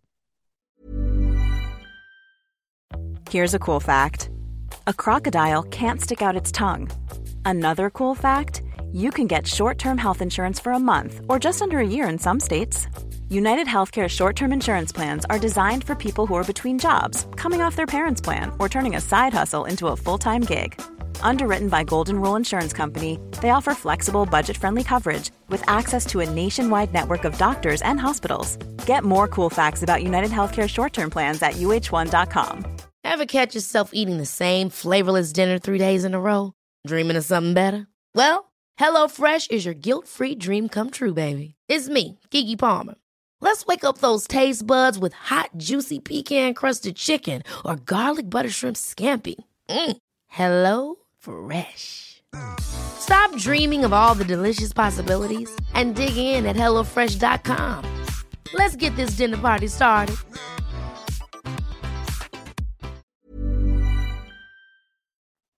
John. Yeah. And IMDb, which no one ever really mentions as gauge, it's 7, exactly 7, which is pretty good. It's pretty good, that, yeah. And that's 8th, but only Connery's 4th highest. Well, yeah. So I assume with Never Say Never Again, that's middle. While we're on it, the last one of these, I've pulled up. Can you remember on Twitter they did a couple of years ago? Yeah. The Trill, his rankings. Can you remember where it wasn't that? Well, 20. You reckon? Well, it seems to be Bond fans that don't. They're the ones that aren't as keen, aren't they? So you think it's lower than 20, John? No, it wasn't. It was about 18th, I think. 16th. No. Oh, right. 2/3, because this was before No Time to Die. So hopefully it would still be 16. But only Diamonds Are Forever was a less popular Connery. But Diamonds has got loads of fans, hasn't it? So it's nice to know that all Sean's are pretty well thought of. If you want a few of the clever papers, do you want a few of their reviews? Very Times. Yeah. What's the guy called? When they did used to do a good on Friday or Thursday. They used to do a good. Was it Richard somebody? What's his name? They were always very. I remember every single review had the action sequences are directed with brio. Every single one. Yeah. I'm sure our listeners in America are just shouting his surname out right now. Very Times, yeah. It's one of the Rotten Tomatoes key contributors. Anyway, yeah. Financial Times criticised the appearance of Connery. I mean, like we said, it's the most. What did the Financial Times do? Yeah. Oh, apparently, yeah. They criticised the appearance of Sean Connery. I mean, that's an absolute joke. Yeah, sorry, I was going to say, why are the Financial Times do film reviews? Like, the money on show, the cash wasn't realistic. Yeah. Is it a bitter? Is it a bitter St. John Smythe? This is James Stock. Yeah. No, James Stock. A bitter James Stock is offering his late appraisal. The real, on Twitter, the real James. The real, yeah. Like, well, Financial Times. What's your big problem with it? I don't like the way he looked. Yeah, like, why do we care? Financial Times, yeah. But wanted advice from you, it'd be about mortgages. Yeah. Like Gok Wan cooking on This Morning. Yeah. Well, yeah, no, I thought you were seems to just do that. Yeah, I agree. What are you? He does now. Yeah. I think people have forgotten. I genuinely. It's like book reviews from the famous novelist Katie Price. Yeah. Get that endorsement on your book, Rob. Desperate, absolutely desperate. 4-star, unmissable. Well, didn't like his appearance, Katie Price. I'd rather hear her opinion. The only time Katie Price is ever mentioned in the Financial Times. Yes. Financial Times new film correspondent, Katie Price. She might be in there for inflation. This is really bad. This is again Financial Times.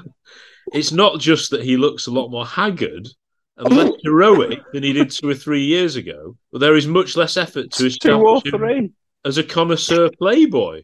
What? Apart from the offhanded order for Beluga, there is little of that comic display of bon vivant manship that was one of the charms of Connery's Almost a Gentleman 007. Nah, load of nonsense.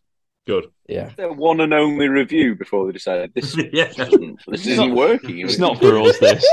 Yeah. Got it wrong. Got it wrong. Daniel Craig, age 6 or something. Yeah.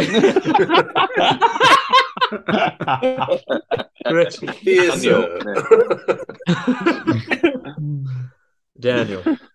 But is the Financial Times a slightly different colour? Is it slightly more pink, wasn't it? Yeah, it's pink. Yeah. Is it pink or is that the pink in the pink? The ink doesn't go on your hands. Yeah. New York Times. They found the film. Pink's done a review. Yeah. It wasn't Sunday Sport. Yeah. No, that's something else. Yeah. Yeah. Oh no, yeah, the pink, the football pink. Yeah, MEN with Paul Hintz, not Paul Ince. Yeah. Right.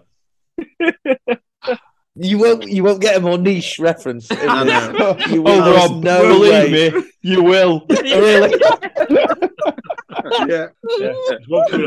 We've been discussing. Broad, we've been discussing about who was the film critic in the Bury Times during the 90s. If his last name wasn't Pickup, I'm really not. Yeah, well, surely it had to be. We couldn't get it. Based on what we got. Couldn't get the gig, you know. Someone will know. Someone will know that. Right to reply. If you've sat through 10, 12, 14 hours of this. Yeah. Yes, the New York Times, more mainstream, they found the film to be more humorous than its previous installments. Oh. Thunderball is pretty too, and it is filled with such underwater action as would delight Captain Jacques-Yves Cousteau. Is he the 20,000 Leagues? No. Who's he? Jacques Cousteau was he invented the aqualung and often features in Wes Anderson films. He's oh yeah, I don't know, no clue. No. He wore a red beanie like Life Aquatic. Yes. Right. Okay. Yeah. It's based on him. Anyway, Math loves those films.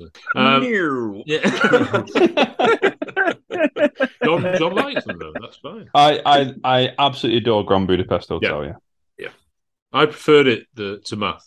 The Math. The film to Math. Yeah. Sorry. Yeah. Not Speed. Math. Yeah. There he goes on to say the colour is handsome. The scenery in the Bahamas is an irresistible lure. Even the violence is funny. That's the best I can say for a Bond film. Quite odd, these, they're always a bit weird. Yeah. Odd angle. Yeah, original. Not the same old copy, as they say. How original. How original, yeah. Yeah, I mean, I could go on. There's LA Times. We're a bit sniffy. Too much of everything. From sudden desire to sudden desire. The submarine sequences, submarine I think means underwater, are as pretty as can be in Technicolor, featuring, besides fish and flippered bipods, all sorts of awesome diving bells and powered sea sleds. Yeah, the Ken Adams stuff. Yeah. Yeah. The underwater photography was praised at the time. It's only now the kids and other people are dissing on it and stuff. Yeah. Right, well, there we go. I've not really garnered much of the, more contemporary reviews of it. Sorry, not the contemporary reviews, the later reviews of it, which have sort of reassessed it. If you're enjoying Really 007, why not follow us on Facebook, Twitter and Instagram? Look us up at Really 007 Pod.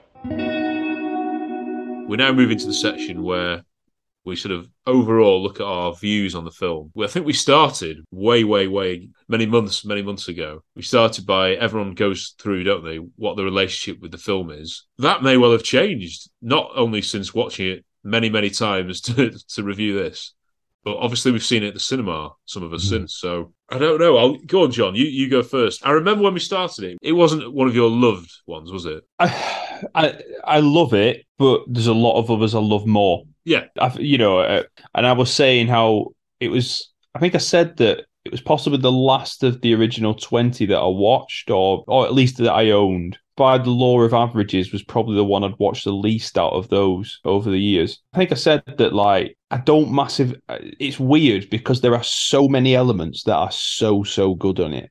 Fiona Volpe is just unbelievable in every possible way. Connery gives an amazing performance. Barry's best score up to that point. Bahamas, absolutely fantastic. Largo is an incredibly effective villain in what he does. Spectre is as good as it ever has been. Domino's beautiful. And the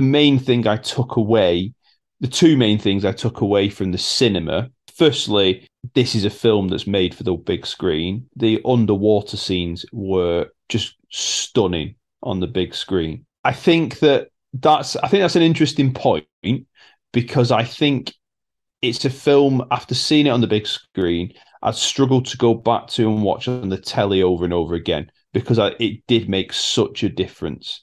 More than any other film I've seen it at the cinema. It was made for the cinema. The second thing that the cinema did is the sound mixing was infinitely better.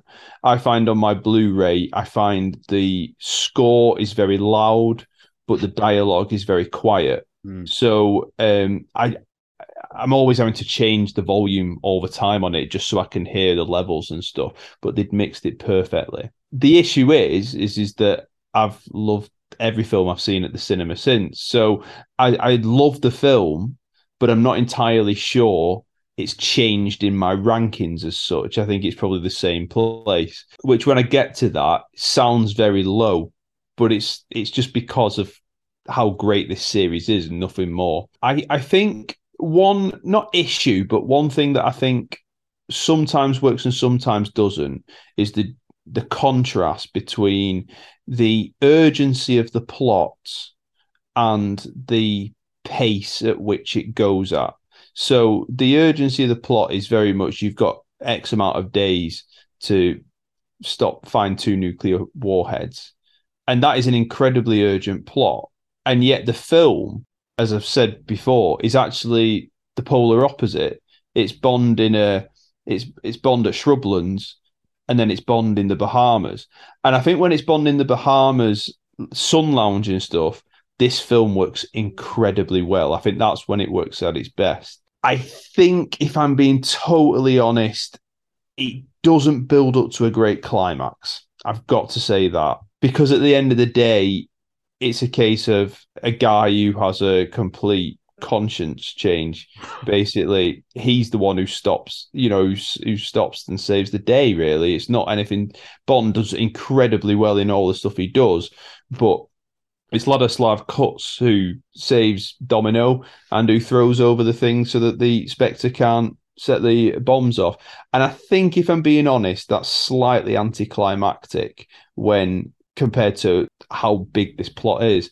But it doesn't take away my enjoyment of what is an incredibly beautiful film with many, many positives. And Connery, whilst it's not my personal favourite performance of his, I'd say it's the one he's most relaxed out of all of them. I think it's him. He seems like he's enjoying himself. He enjoys himself in Diamonds Are Forever, but he enjoys himself. It's that, what I'd say, the first incarnation of Connery's Bond. Yeah. You know what I mean? So overall, the film comes in at 19th, but that is definitely the 19th favourite rather than like my, I don't know, 6th least favourite or something like that. I love the film. I just love a lot more as well. Good stuff, John. I'll turn to Rob. I have no idea where this would have sat in your rankings or anything, Rob. And I can't remember we discussed it an awful lot growing up. It was more neglected, we didn't. Wasn't it? Yeah, it was more neglected, yeah. I have a massive soft spot and always will. When I think about it, while it's not one of my total favourites, I adore it. Just like echoing what John said there. But by the same token, for me, it's a fundamental building block of what Bond is. This film is like, it's a, like, when someone comes to open up the new town hall and places the mega brick or whatever, what do they call it? You know what I mean? Like the founding brick or whatever. Yeah, something like that. Mega brick. Mega brick. The mega brick. Yeah. So eloquent. I knew what you meant. So mega blocks. The mega blocks, yeah. No C. You know what I mean? It's like, someone came to our swimming pool and placed the founding stone or whatever, Yeah. This is like one of those ultimate founding pillar stones. Chris is still laughing. I absolutely love it. It's brilliant. And it's just like, it can't, because I don't think we get the mega. Well, I know that, I don't know, but when Bond goes mad and off on one, and I don't mean Bond himself, I mean the movies go mad and off on one a little bit, and they go down a certain track where everything is pushing so hard. There's so much of those moments that I can love or refuse, but I think they all trace back to Thunderball. In a lot of big ways. I agree. But there's so much that, if you think that this film was ahead of its time, I still don't think that gives justice to just how much eons ahead of its time this film is. I don't buy any of this that Connery doesn't look the part. He isn't, all this that he doesn't. What was it? The Financial Times arguing that he, doesn't. Haggard. Imagine if you look that good if you were Haggard. I mean, dear me. The Financial Times obviously has a very, very high benchmark for attractiveness. Sean Connery at Thunderball is Haggard. If we know something about the Financial Times, it's their standards of how the lead actor looks. It's like Harry. It's going on a date and finding out something about someone that you didn't really know. Like, so you're into, what is it you're into? Paintballing, yeah. But I also like fishing. Like, oh right, okay, good, nice. A different side to you. The Financial Times is obviously a lot more than we expected. There's just nothing I'd like to change or take away or anything like that. Possibly a little bit of runtime I could do without, maybe, but none of that detracts from any of my enjoyment or love or Sunday afternoon matinee madness obsession with this movie. So yeah, it's just amazing. And I love the fact that it goes from this bonkers shrublands hangout, this chill out section to this the world is going to implode. How do you go from these two things? Only a Bond movie can do that, and that's one of the reasons we love this. Pranks on each other, I'll lock you in a sauna. Listen, if you don't let me out, I am going to blow the planet up. So just let's let's just I just love it. Yeah. So no, it just all stands so high for me. I absolutely love it. You mentioned Sunday matinee. Do we class this as a proper Sunday Bond you could throw on? Yeah, I think so. I mean, for me, it is, but simply because that's back to my own history and association with the franchise and with this film. For others, it might not be. Like, for example, and this probably dents my own argument, is that I haven't actually shown it my 4-year-old yet. So I haven't done that with this one. I just think, maybe I'm protecting him for the seismic growth he's going to experience when he sees Volpe and Domino. might be saying this is not time for this yet. You wait till you're 11 or 12 and good crikey with things they will be changing. But the women are a highlight, aren't they? Oh, absolutely. I think obviously the Bond franchise is famous and lauded for its female counterparts, and you won't get a better pairing of that, good and bad, villainy and non-villainy than this movie. So it's super. Everything's super. Matt, I can't remember. We did. I mean, like we said before, we didn't perhaps watch it as much as obviously Goldfinger and You Only Live Twice, but it was always one where it's classic. It's seen as classic Bond. We watched it enough, didn't we? We watched it. We watched it plenty. I've got so much to say, but I don't know what to say. I often say, I struggle with rankings, particularly because I don't know where, amongst Sean films, I don't know which are my favourites of Sean's films. I absolutely love this one. I think I do think it gets a little bit forgotten. I remember thinking it was quite a sort of unusual front cover on, those crisp videos. Oh yeah, that it was Bond with a holding a harpoon and stuff. Like, whoa, that can only be Thunderball, really, because it's not going to be anything else. I do think I can understand the underwater criticism a bit. I don't personally it doesn't particularly bother me, and I certainly don't think it's to do with the end battle. I personally think it's more to do with transporting the bombs and stuff earlier in the film. I think you could shave off a couple of bits here and there back then, but it shows how long our review has gone on for and has been spread out, that James Cameron has managed to put out, or is about to put out, The Way of Water, the Avatar sequel for decades. Because at the start, I said that there's no other film that takes place underwater apart from Aquaman. And now Avatar, The Way of Water has just been... But I do think it's unique that there's so much... No other film up until now has had so much action take place underwater. It's so unique. But then there are so many Bond elements to it, and Rob's right that this is a real landmark point in the franchise. And I think we often put, quite rightly, You Only Live Twice with Lewis Gilbert elements, the Lewis Gilbert thing with The Spy Who Loved Me and Moonraker, but I pair it a little bit with this because this is starting to get a bit pretty epic and battles with the allies and stuff. The scale is huge. And I just, I really like Largo. I'll come on to Spectre in a bit, but I think Largo is, a decent villain. Yeah, I think I said if he didn't have an eye patch, would people remember it? If he didn't have an eye patch and white hair, would people particularly remember him and stuff? But I do like the fact that he's not the absolute boss, so he does have to do stuff, and he doesn't necessarily, Volpe doesn't necessarily answer to him, but he is the villain of the film, and and you get an end, confrontation with him, which is so good. Right, what else am I going to say? The music's absolutely brilliant. I love the 2 songs for it. I love the score, the sound of underwater, which is so crucial for a film which takes place so much underwater. I think Connery is absolutely magnificent.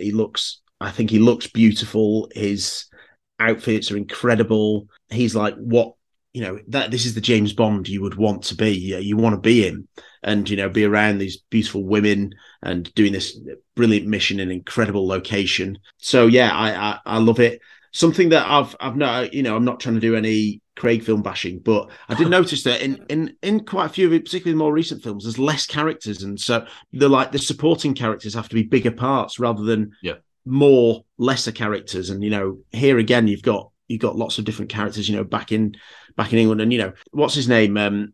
Is Mr. Angelo is quite a big character to start with, but he's gone after the first third, and then I don't know. It's just I really do love it, and it is one that is pastiched.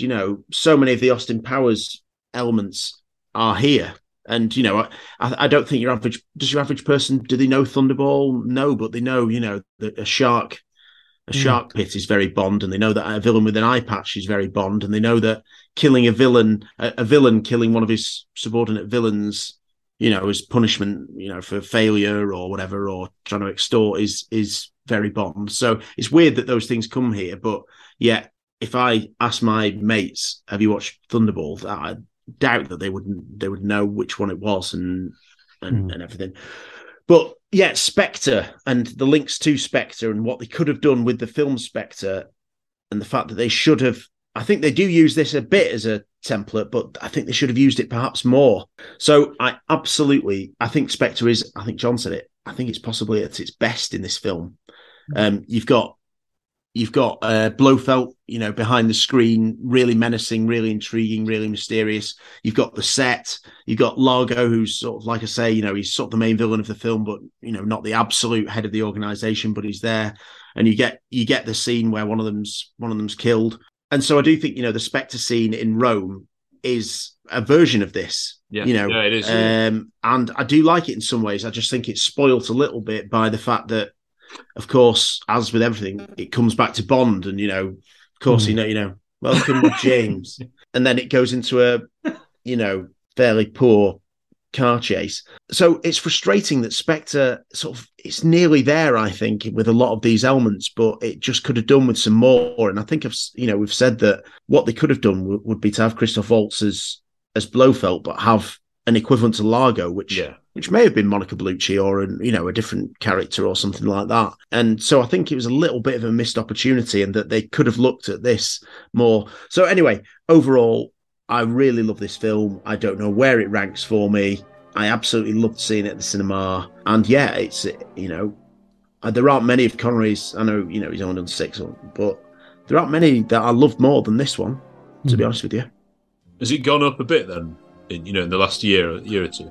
Well, I don't mean in rankings. I mean just you've grown to love it even more. Perhaps, yeah. Having studied it closely and seen it on the big screen. I mean, that's been able to appreciate it in a whole new way. So yeah, I guess so. Yeah. Chris, turn to you next. Yeah, I don't know what else to add. Really, I think everyone's really hit the nail on the head. I think I completely agree with what's been said. To me, it feels like the ultimate kind of bank holiday film. It's prototype Bond. It is the plot to stealing nuclear weapons. Like Matt said, it's all a bit Austin Powers, but it still feels fresh when you watch it because there's genuine threat in there. I feel like that Connery is his most relaxed. It feels like this is maybe his Spy Who Loved Me, not just because of the Aqua theme, but just in terms of it being this epic film where he is relaxed and just him at his best. I think the locations are absolutely stunning. I think that the score, like I say, is just Barry is just really hitting his stride here in terms of creating, not content to writing one song, he'll write two, and then he'll weave them together in that kind of the magical way that he's able to do. I love Largo because he is a physical threat, because there is, again, it's like he's not quite the end of level boss. There's someone else, waiting for you, and I love that there's there's a hierarchy to that. I think that Volpe is not only, she's just one of the best female characters in the series. Whether she's a villain or not, I think she's just so engaging, really interesting. Even Domino is again a really interesting character. I just think it's just a fantastic film. I think like you're saying, it really makes me appreciate it more, because having spent watched it a couple of times, maybe 3 times since we started this review, and every time I'm just kind of blown away in terms of the way it looks, the technical kind of the filmmaking involved, just how lush it is, and just like it just like washes over you, but it's never boring, and it never feels like,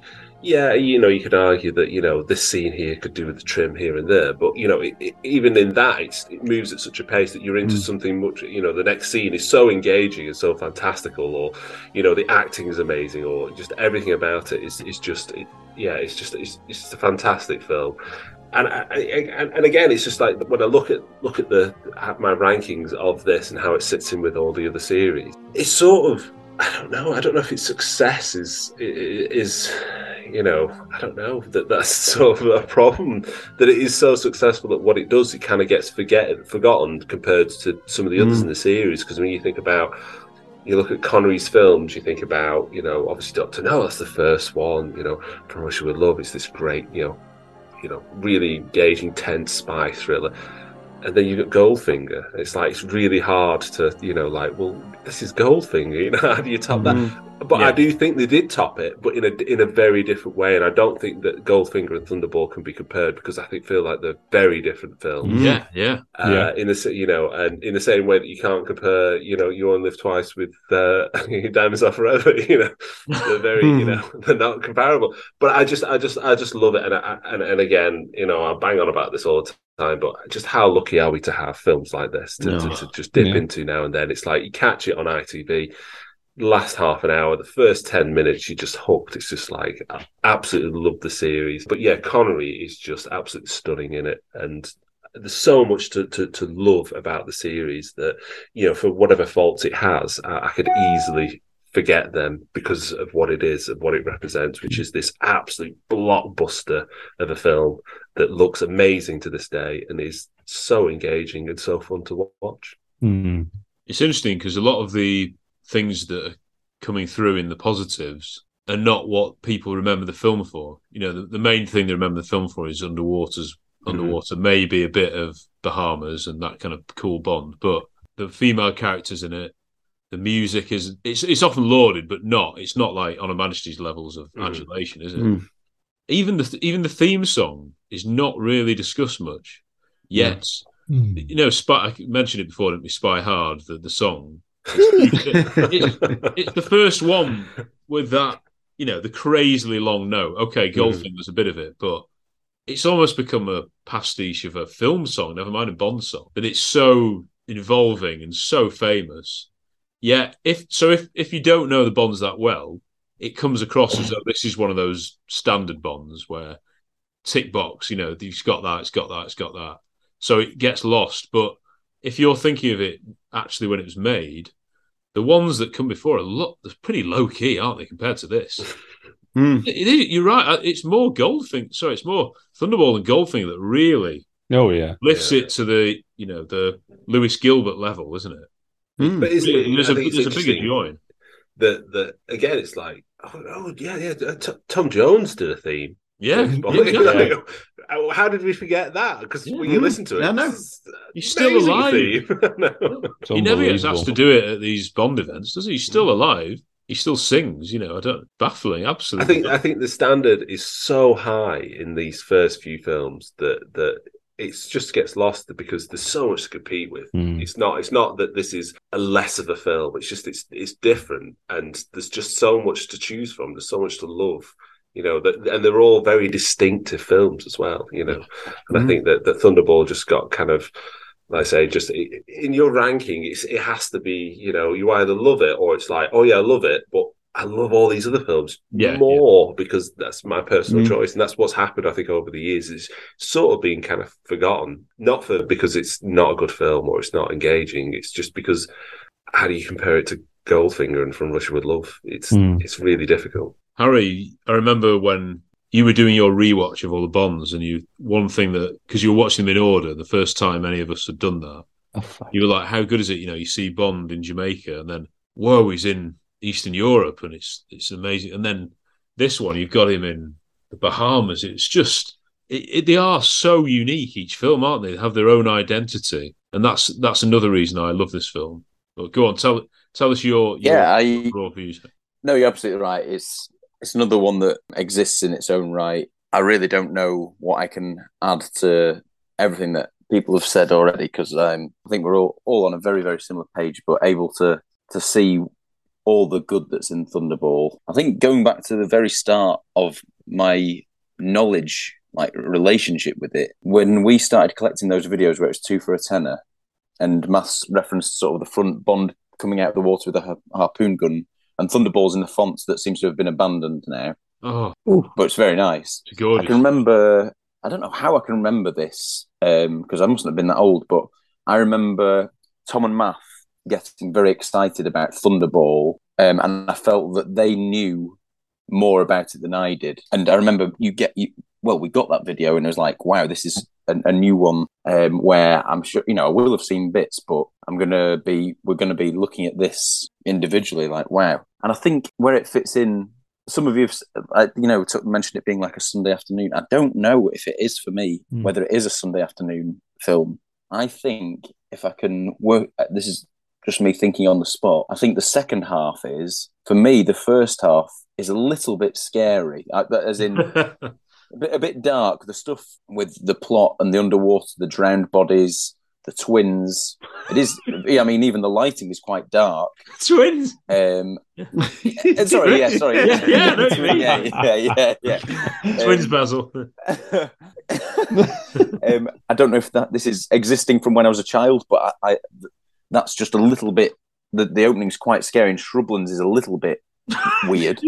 But then maybe it's not the second half. Maybe it's the final 2/3 are extremely lush and gorgeous, and Bond looks absolutely brilliant. You've got these two incredible females, and just to kind of go through it, that I do think it probably, I don't know where it was in my rankings, but I'm sure it won't have been high. I think it might have been mid to low, maybe. But I think one of the reasons is possibly going back to what John said in terms of the climax of it. And it's not that, and then this linked with what Matt said, but it's not necessarily the underwater battle. It's just, like I mentioned on whatever episode, however many hours ago, there comes a point where it keeps returning to the water, and that water is I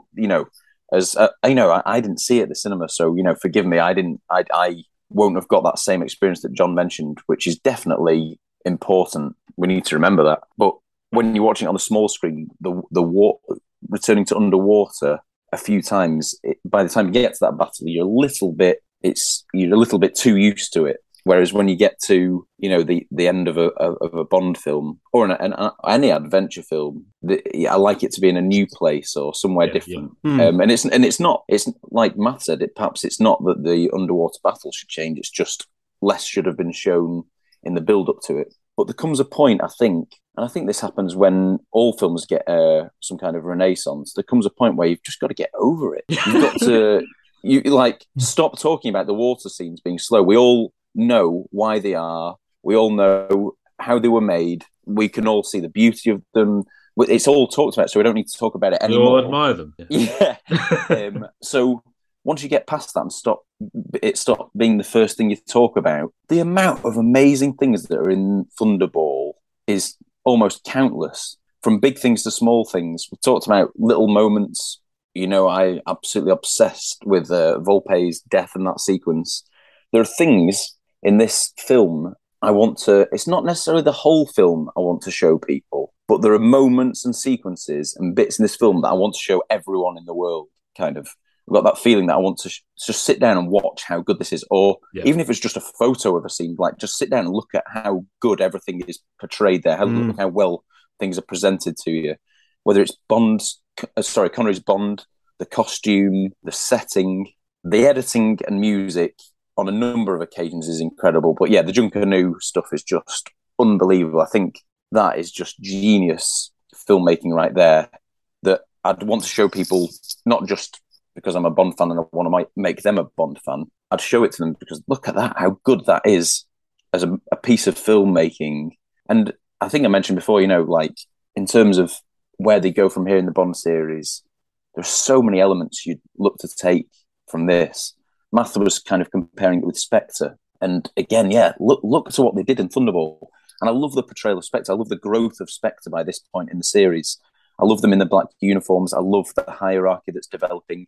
And I love now that Blofeld is communicating, there are these tape recordings that people are hearing, which is, that's another step. There's just so much to mention. The jetpack kind of is famous, but it's just one of many amazing sequences. I don't need to talk about how good Fiona is because everyone in this room and everyone who's listening, I think that's almost undisputable now. How good she is in the film and where she ranks as a female role in the series is just absolutely incredible. And I think she does a lot with she's not all action. She's not in every scene. She's not involved in huge set pieces at all. It's her presence in the film is absolutely incredible. The influence she has on Largo, the influence she has on Bond, and she's kind of perfectly running through the middle of the film like that, and it's superb.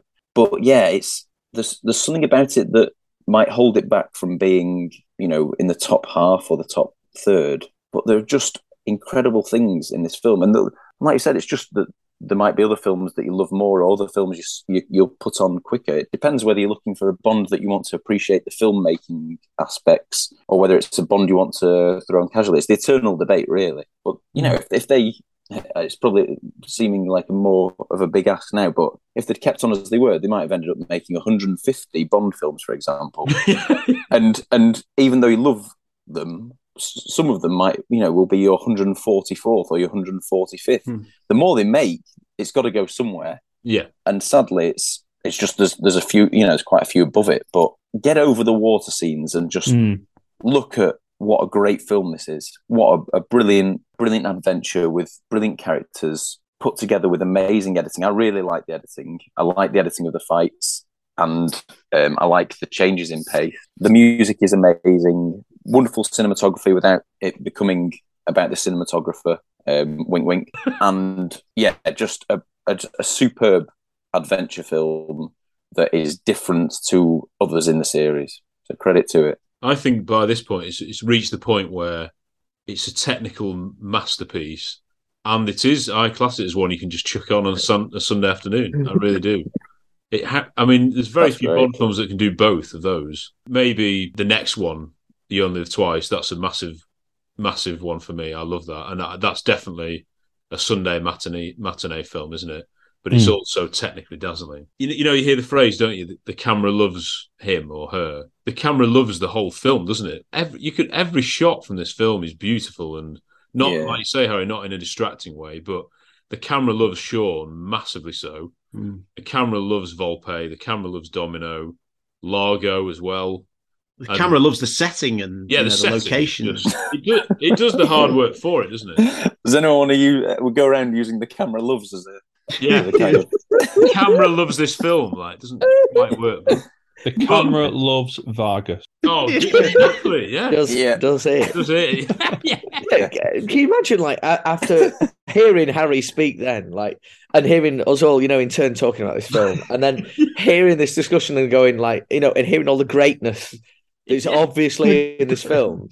And then going like, yeah, but there's some big budget water sequences that go on a bit too long. Yes, just like exactly. Fabulously shot. Exactly. Like, can you imagine using that as an argument to denigrate this film? Like, absolutely stupid. Yeah. It's the, is that the one with the clown? It is. It does fall into that trap, isn't it? It's so reductive and boring. But yeah. Obviously, if you're going to dissect it like we do, you can't fail to realise all the amazing things in it. Rob, a lot of that, we've discussed it throughout the review, is, what I'm going to say, the phrase, aspirational Bond. It really doesn't. I think got to know to Goldfinger, it's like, this guy is an absolute... the good films, but you're like, actually, that guy, I really like the guy in it. He's cool. Yeah. But at this point now, we're like, I want to watch this guy. I want to be this man. Everything he's doing is not the Financial Times, but yeah. The Financial Times reading of this will always be bad, so don't worry about that. Hang on, sorry. Wicket, right? So Doggy has just found the code to my. Sorry, not the code. The cord to the headphones. Wicket, let go of that. Get down. This is at the point where, right, we're going to put this movie on. It's got an absolute hero in it. He's being the coolest man on the absolute planet. He's wearing the sickest clothes. He's driving the best cars. And he is saving the world with a host of the best looking, most incredible, most aspirational people you're going to find anywhere. Again, and I say aspirational because, the women of the 60s, in the Bond movies, they were just placeholders. They're not. They're really not. No. They really aren't. You're missing the point. You're misreading these movies. So this is just it's textbook stuff for me. Yeah. This is like... and I don't think, I think what Connery obviously did and this is a very rote point, a very easy point to make, but I don't think that anything that Connery, I don't think any Bond that came after Connery, I don't think any of it exists, that character and his aspirational qualities exist without what Connery did with it. Who knows what might have happened if the roles were in another way round. I would argue that certain actors in the franchise, we might have had a very short franchise if they'd come first.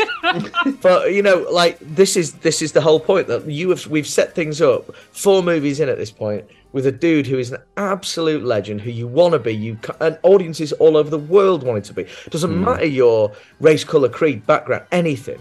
You want to be this guy.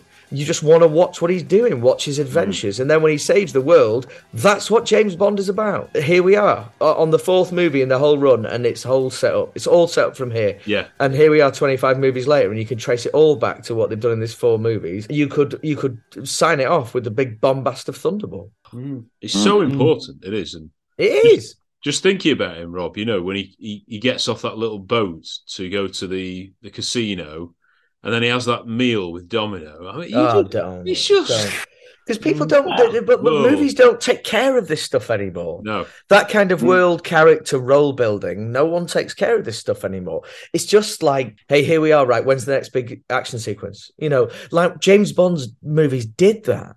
But they made you care about the bits in the middle because they led to the other. You can't have one without the other. They're all part of the bigger story, the bigger mystery, the bigger unfolding of the big, the big MacGuffin or the big, what are we doing here? Why are we here? Why is the world about to end? And we don't have any of this anymore. It's just, why is he angry now? It always comes back to, to what But it is, to be fair to like Casino Royale, it is a bit of a copy of this, but that's a good thing that when he is in it's the Bahamas again, isn't it? Oh, yeah. It follows him, and the pace is really slow and really nice. I love it, yeah. And you see him doing Bond things. He does that thing with the car in the car park. Is that a Bond thing? Well, it's fairly Bond, isn't it? It's a bit cheeky. And then he flirts with the girl on reception. Yeah, no, sorry, you're absolutely right. How dare I complain with where it went to? No, me looking at that and going like, that's all good. No. That was all good. No, you're absolutely right. That was. Like getting the CCTV to distract that, and then lovely. That mini, like I say, that mini sort of casino scene. And lovely. It's so cozy though, isn't it? That Bond with Solange. And I was just thinking, even No Time to Die, the scenes in Jamaica, I do feel like I don't know, they're a little bit more that sort of pace, and you do feel like you're actually there. Which you don't always feel in that film. Like the island, at the end, to me, even though there's some, I think, you can see there's some trying to be like a Ken Adams set piece, but it doesn't actually feel like a real location where you would ever be able to go and visit. Sorry to put a downer on No Time to Die. It's not like me to do that. But I agree with you, Martha, about the Jamaica scenes, but I think the massive misstep is that they're doing it while he's not a secret agent. Yeah. That's true. So it's almost like, I'm free of that. It's like it's his version of doing the vodka advert. It's it's that it really is. It's that kind of thing. Saying it's a good point. You're right. If he was a 007 doing that in Jamaica, well, you'd be like, brilliant. That's what Thunderball is. But here it's like, no, I'm free of that role again, so I'll do what I want. Finally. Yeah. No, when it comes to, if you were to compare the two movies with their use of these settings, I know which one I prefer. It's the one that works. Very good. Very good. Rob quoting a Craig Bond film. Yeah. Very good. It was such a baby. I'm so sorry. No, but when we've just had the most recent Bond, okay, it's over a year now, so it isn't that recent anymore. Another one would have come out in this time in the 60s, wouldn't it? But, we'd have had three. Yeah. like when this one wrapped in 29 Town. Yeah. Wow. Yeah. But who knows by the time this is released? Nothing will have happened. But anyway, you can only hope. It made us all look back at the older ones, and they'll always be indebted to Connery. Of course they will. And that's like you say. If we didn't have all these characters, if we didn't have Connery, Terence Young, Brocklin, Saltzman, always say Ken Barry. Yeah. Don't get stigmatism. Ken Adams, John Barry's, and even Peter Hunt, of course. We have mentioned him as well throughout. It's a winning combination, but they knew how to get these amazing actors and actresses. I think we said, Chris, From Russia with Love, like Kronstein, it was like he had an unusual face. And it's like, you wouldn't really get people like that in films these days. Not just Bond films, they cast someone, all movie stars and film actors are all good looking, and we'll just put some makeup on to make them look less good looking, rather than he's got a really interesting face, she's got a really interesting face, and cast them towards that. Yeah. And I think, or put Toby Jones. Yeah, if it's not, put Toby Jones. Yeah, there's probably not been one since Steve Buscemi, really, has there? Oh, I mean, he's perfect for that kind of thing. Yeah. See, can't picture him in a Bond film. I'd love to see it. Maybe a '60s one. He would. Yeah, it would. Yeah. Playing Klaus Hergesheimer, he would work. Yeah. Well work. Him or William H. Macy, I think, for Klaus Hergesheimer. Yeah. Wow. Yeah. William H. Macy is a good example of that. He really is. Yeah. No, you're absolutely right, because people who have distinctive mushes just get made into character actors now, don't they? Like oh, it's that guy from Bubba who had a walk-on role in whatever, rather than he's fascinating. We'll make a. Having said all that, these are the most beautiful actors you'll ever see. Oh yeah. Miss Franson, No, but they can act. Well, they can. Although, did you mention is Toby Jones? He's the yeah. He's fairly short. Yeah. Yeah, no, I've got a beef with him. I've got a big beef. He's in Jurassic World, for your reference. Yeah. Not the recent one, the one before. Fallen Kingdom. The middle one, yeah. Fallen Kingdom. He's underrated. He's like auctioning the... Oh, yeah. It's definitely him. There's a hotel I go to, I'm very lucky to go to every year on the south coast of this country in Woolwich. Very, very happy to go there. I always have a lovely time. Toby Jones came for one night, and we were all so excited, he came for a week. He came for a week with his family, and I saw him in the pool, with a walking by the pool. He had a little white, the white monogrammed robe on of the hotel. So that night, it was Shrublands. Shrublands. Yeah. And he packed the kids up that night and left. Didn't even stay the evening. Just left. Wasn't up to his standard. Had enough of you, Toby Jones. Get out. So he didn't get to play beach cricket with Stefan John Osborne and Andy Parker. No, he did not. Nor would he have been invited, actually. No. Right. He would not have been invited. That would be more Nassau, wouldn't it? That scene's in Nassau, yeah. Or Crab Key, perhaps.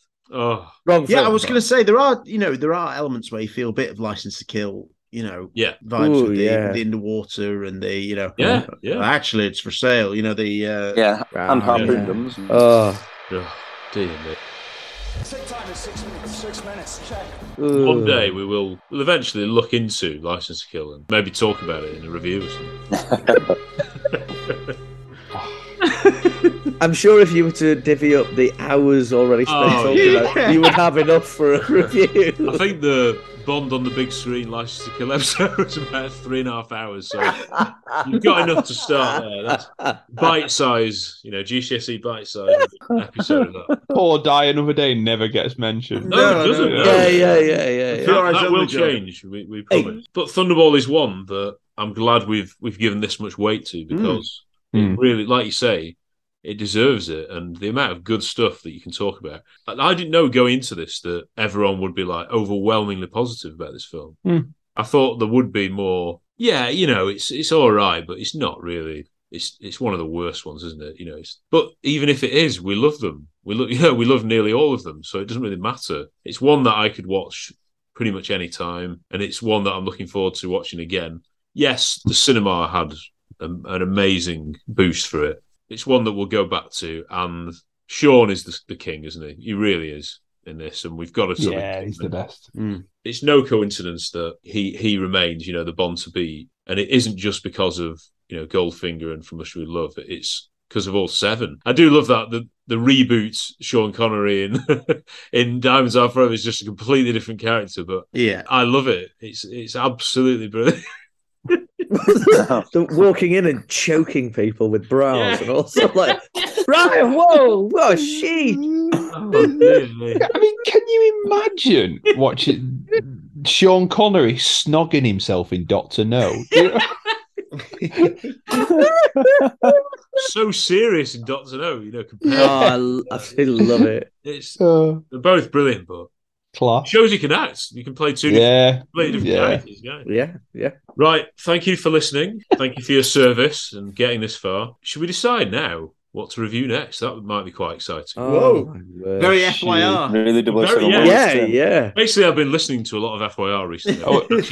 Have you, Tom? Well, yeah. The problem is famously, I only listen to it if I've seen the film. Yeah. So I haven't seen quite a few of them that you've done recently until Blowout. And I think we've all fallen in love with it for the first time and all over again. Truly, madly, deeply. Yeah, that's an incredible Brian De Palma Bond film. Oof. Mission Impossible. Yeah, well, yeah, yeah. Oh, yeah. Well, sheesh. So, what should we review next, lads? What actor? Do we dare do a Tim?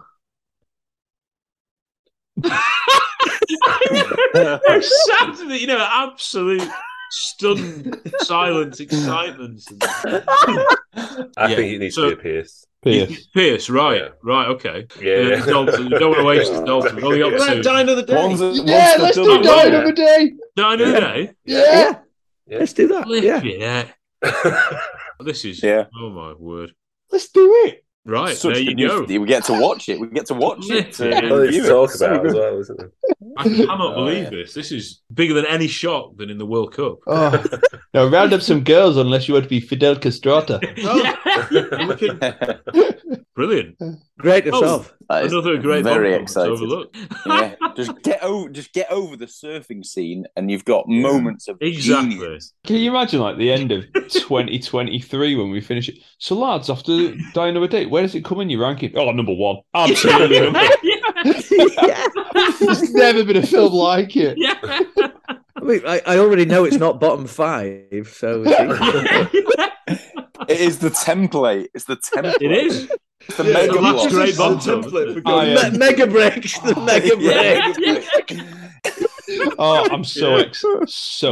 So there you go. So listeners, you can look forward to Rob talking about the mojito scene. I mean, that mojito.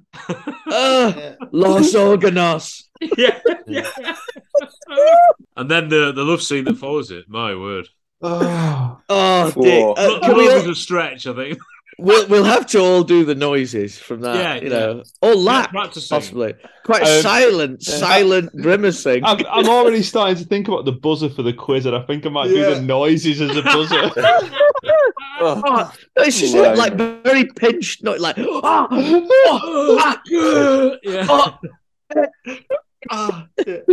I know Lorenzo is going to be very happy to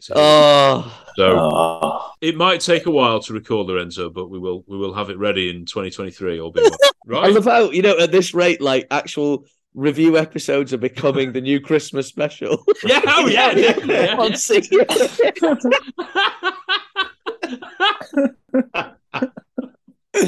well, thank you, everybody. It's been amazing, and we'll look forward to Die Another Day.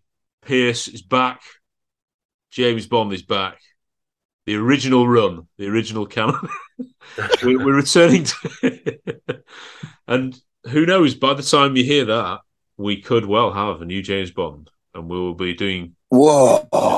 We've got lots to look forward to, hopefully, in 2023. So stick with us, and we will definitely stick with James Bond through thin and thin. That isn't including Die Another Day, by the way. That's thick. That's the rump steak. I think some people have described it as thick. Yeah, it's thick. Yeah. Right. Good night, lads. We will speak soon. We'll meet soon. Thank you. Bye-bye. Thanks. Really domestic.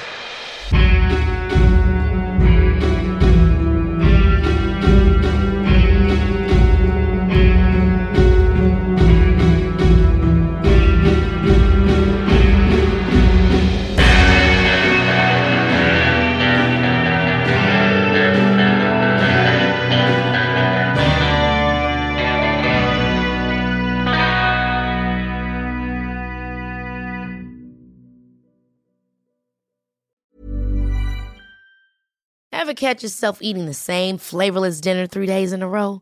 Dreaming of something better? Well, HelloFresh is your guilt-free dream come true, baby. It's me, Keke Palmer. Let's wake up those taste buds with hot, juicy pecan-crusted chicken or garlic butter shrimp scampi. Hello Fresh.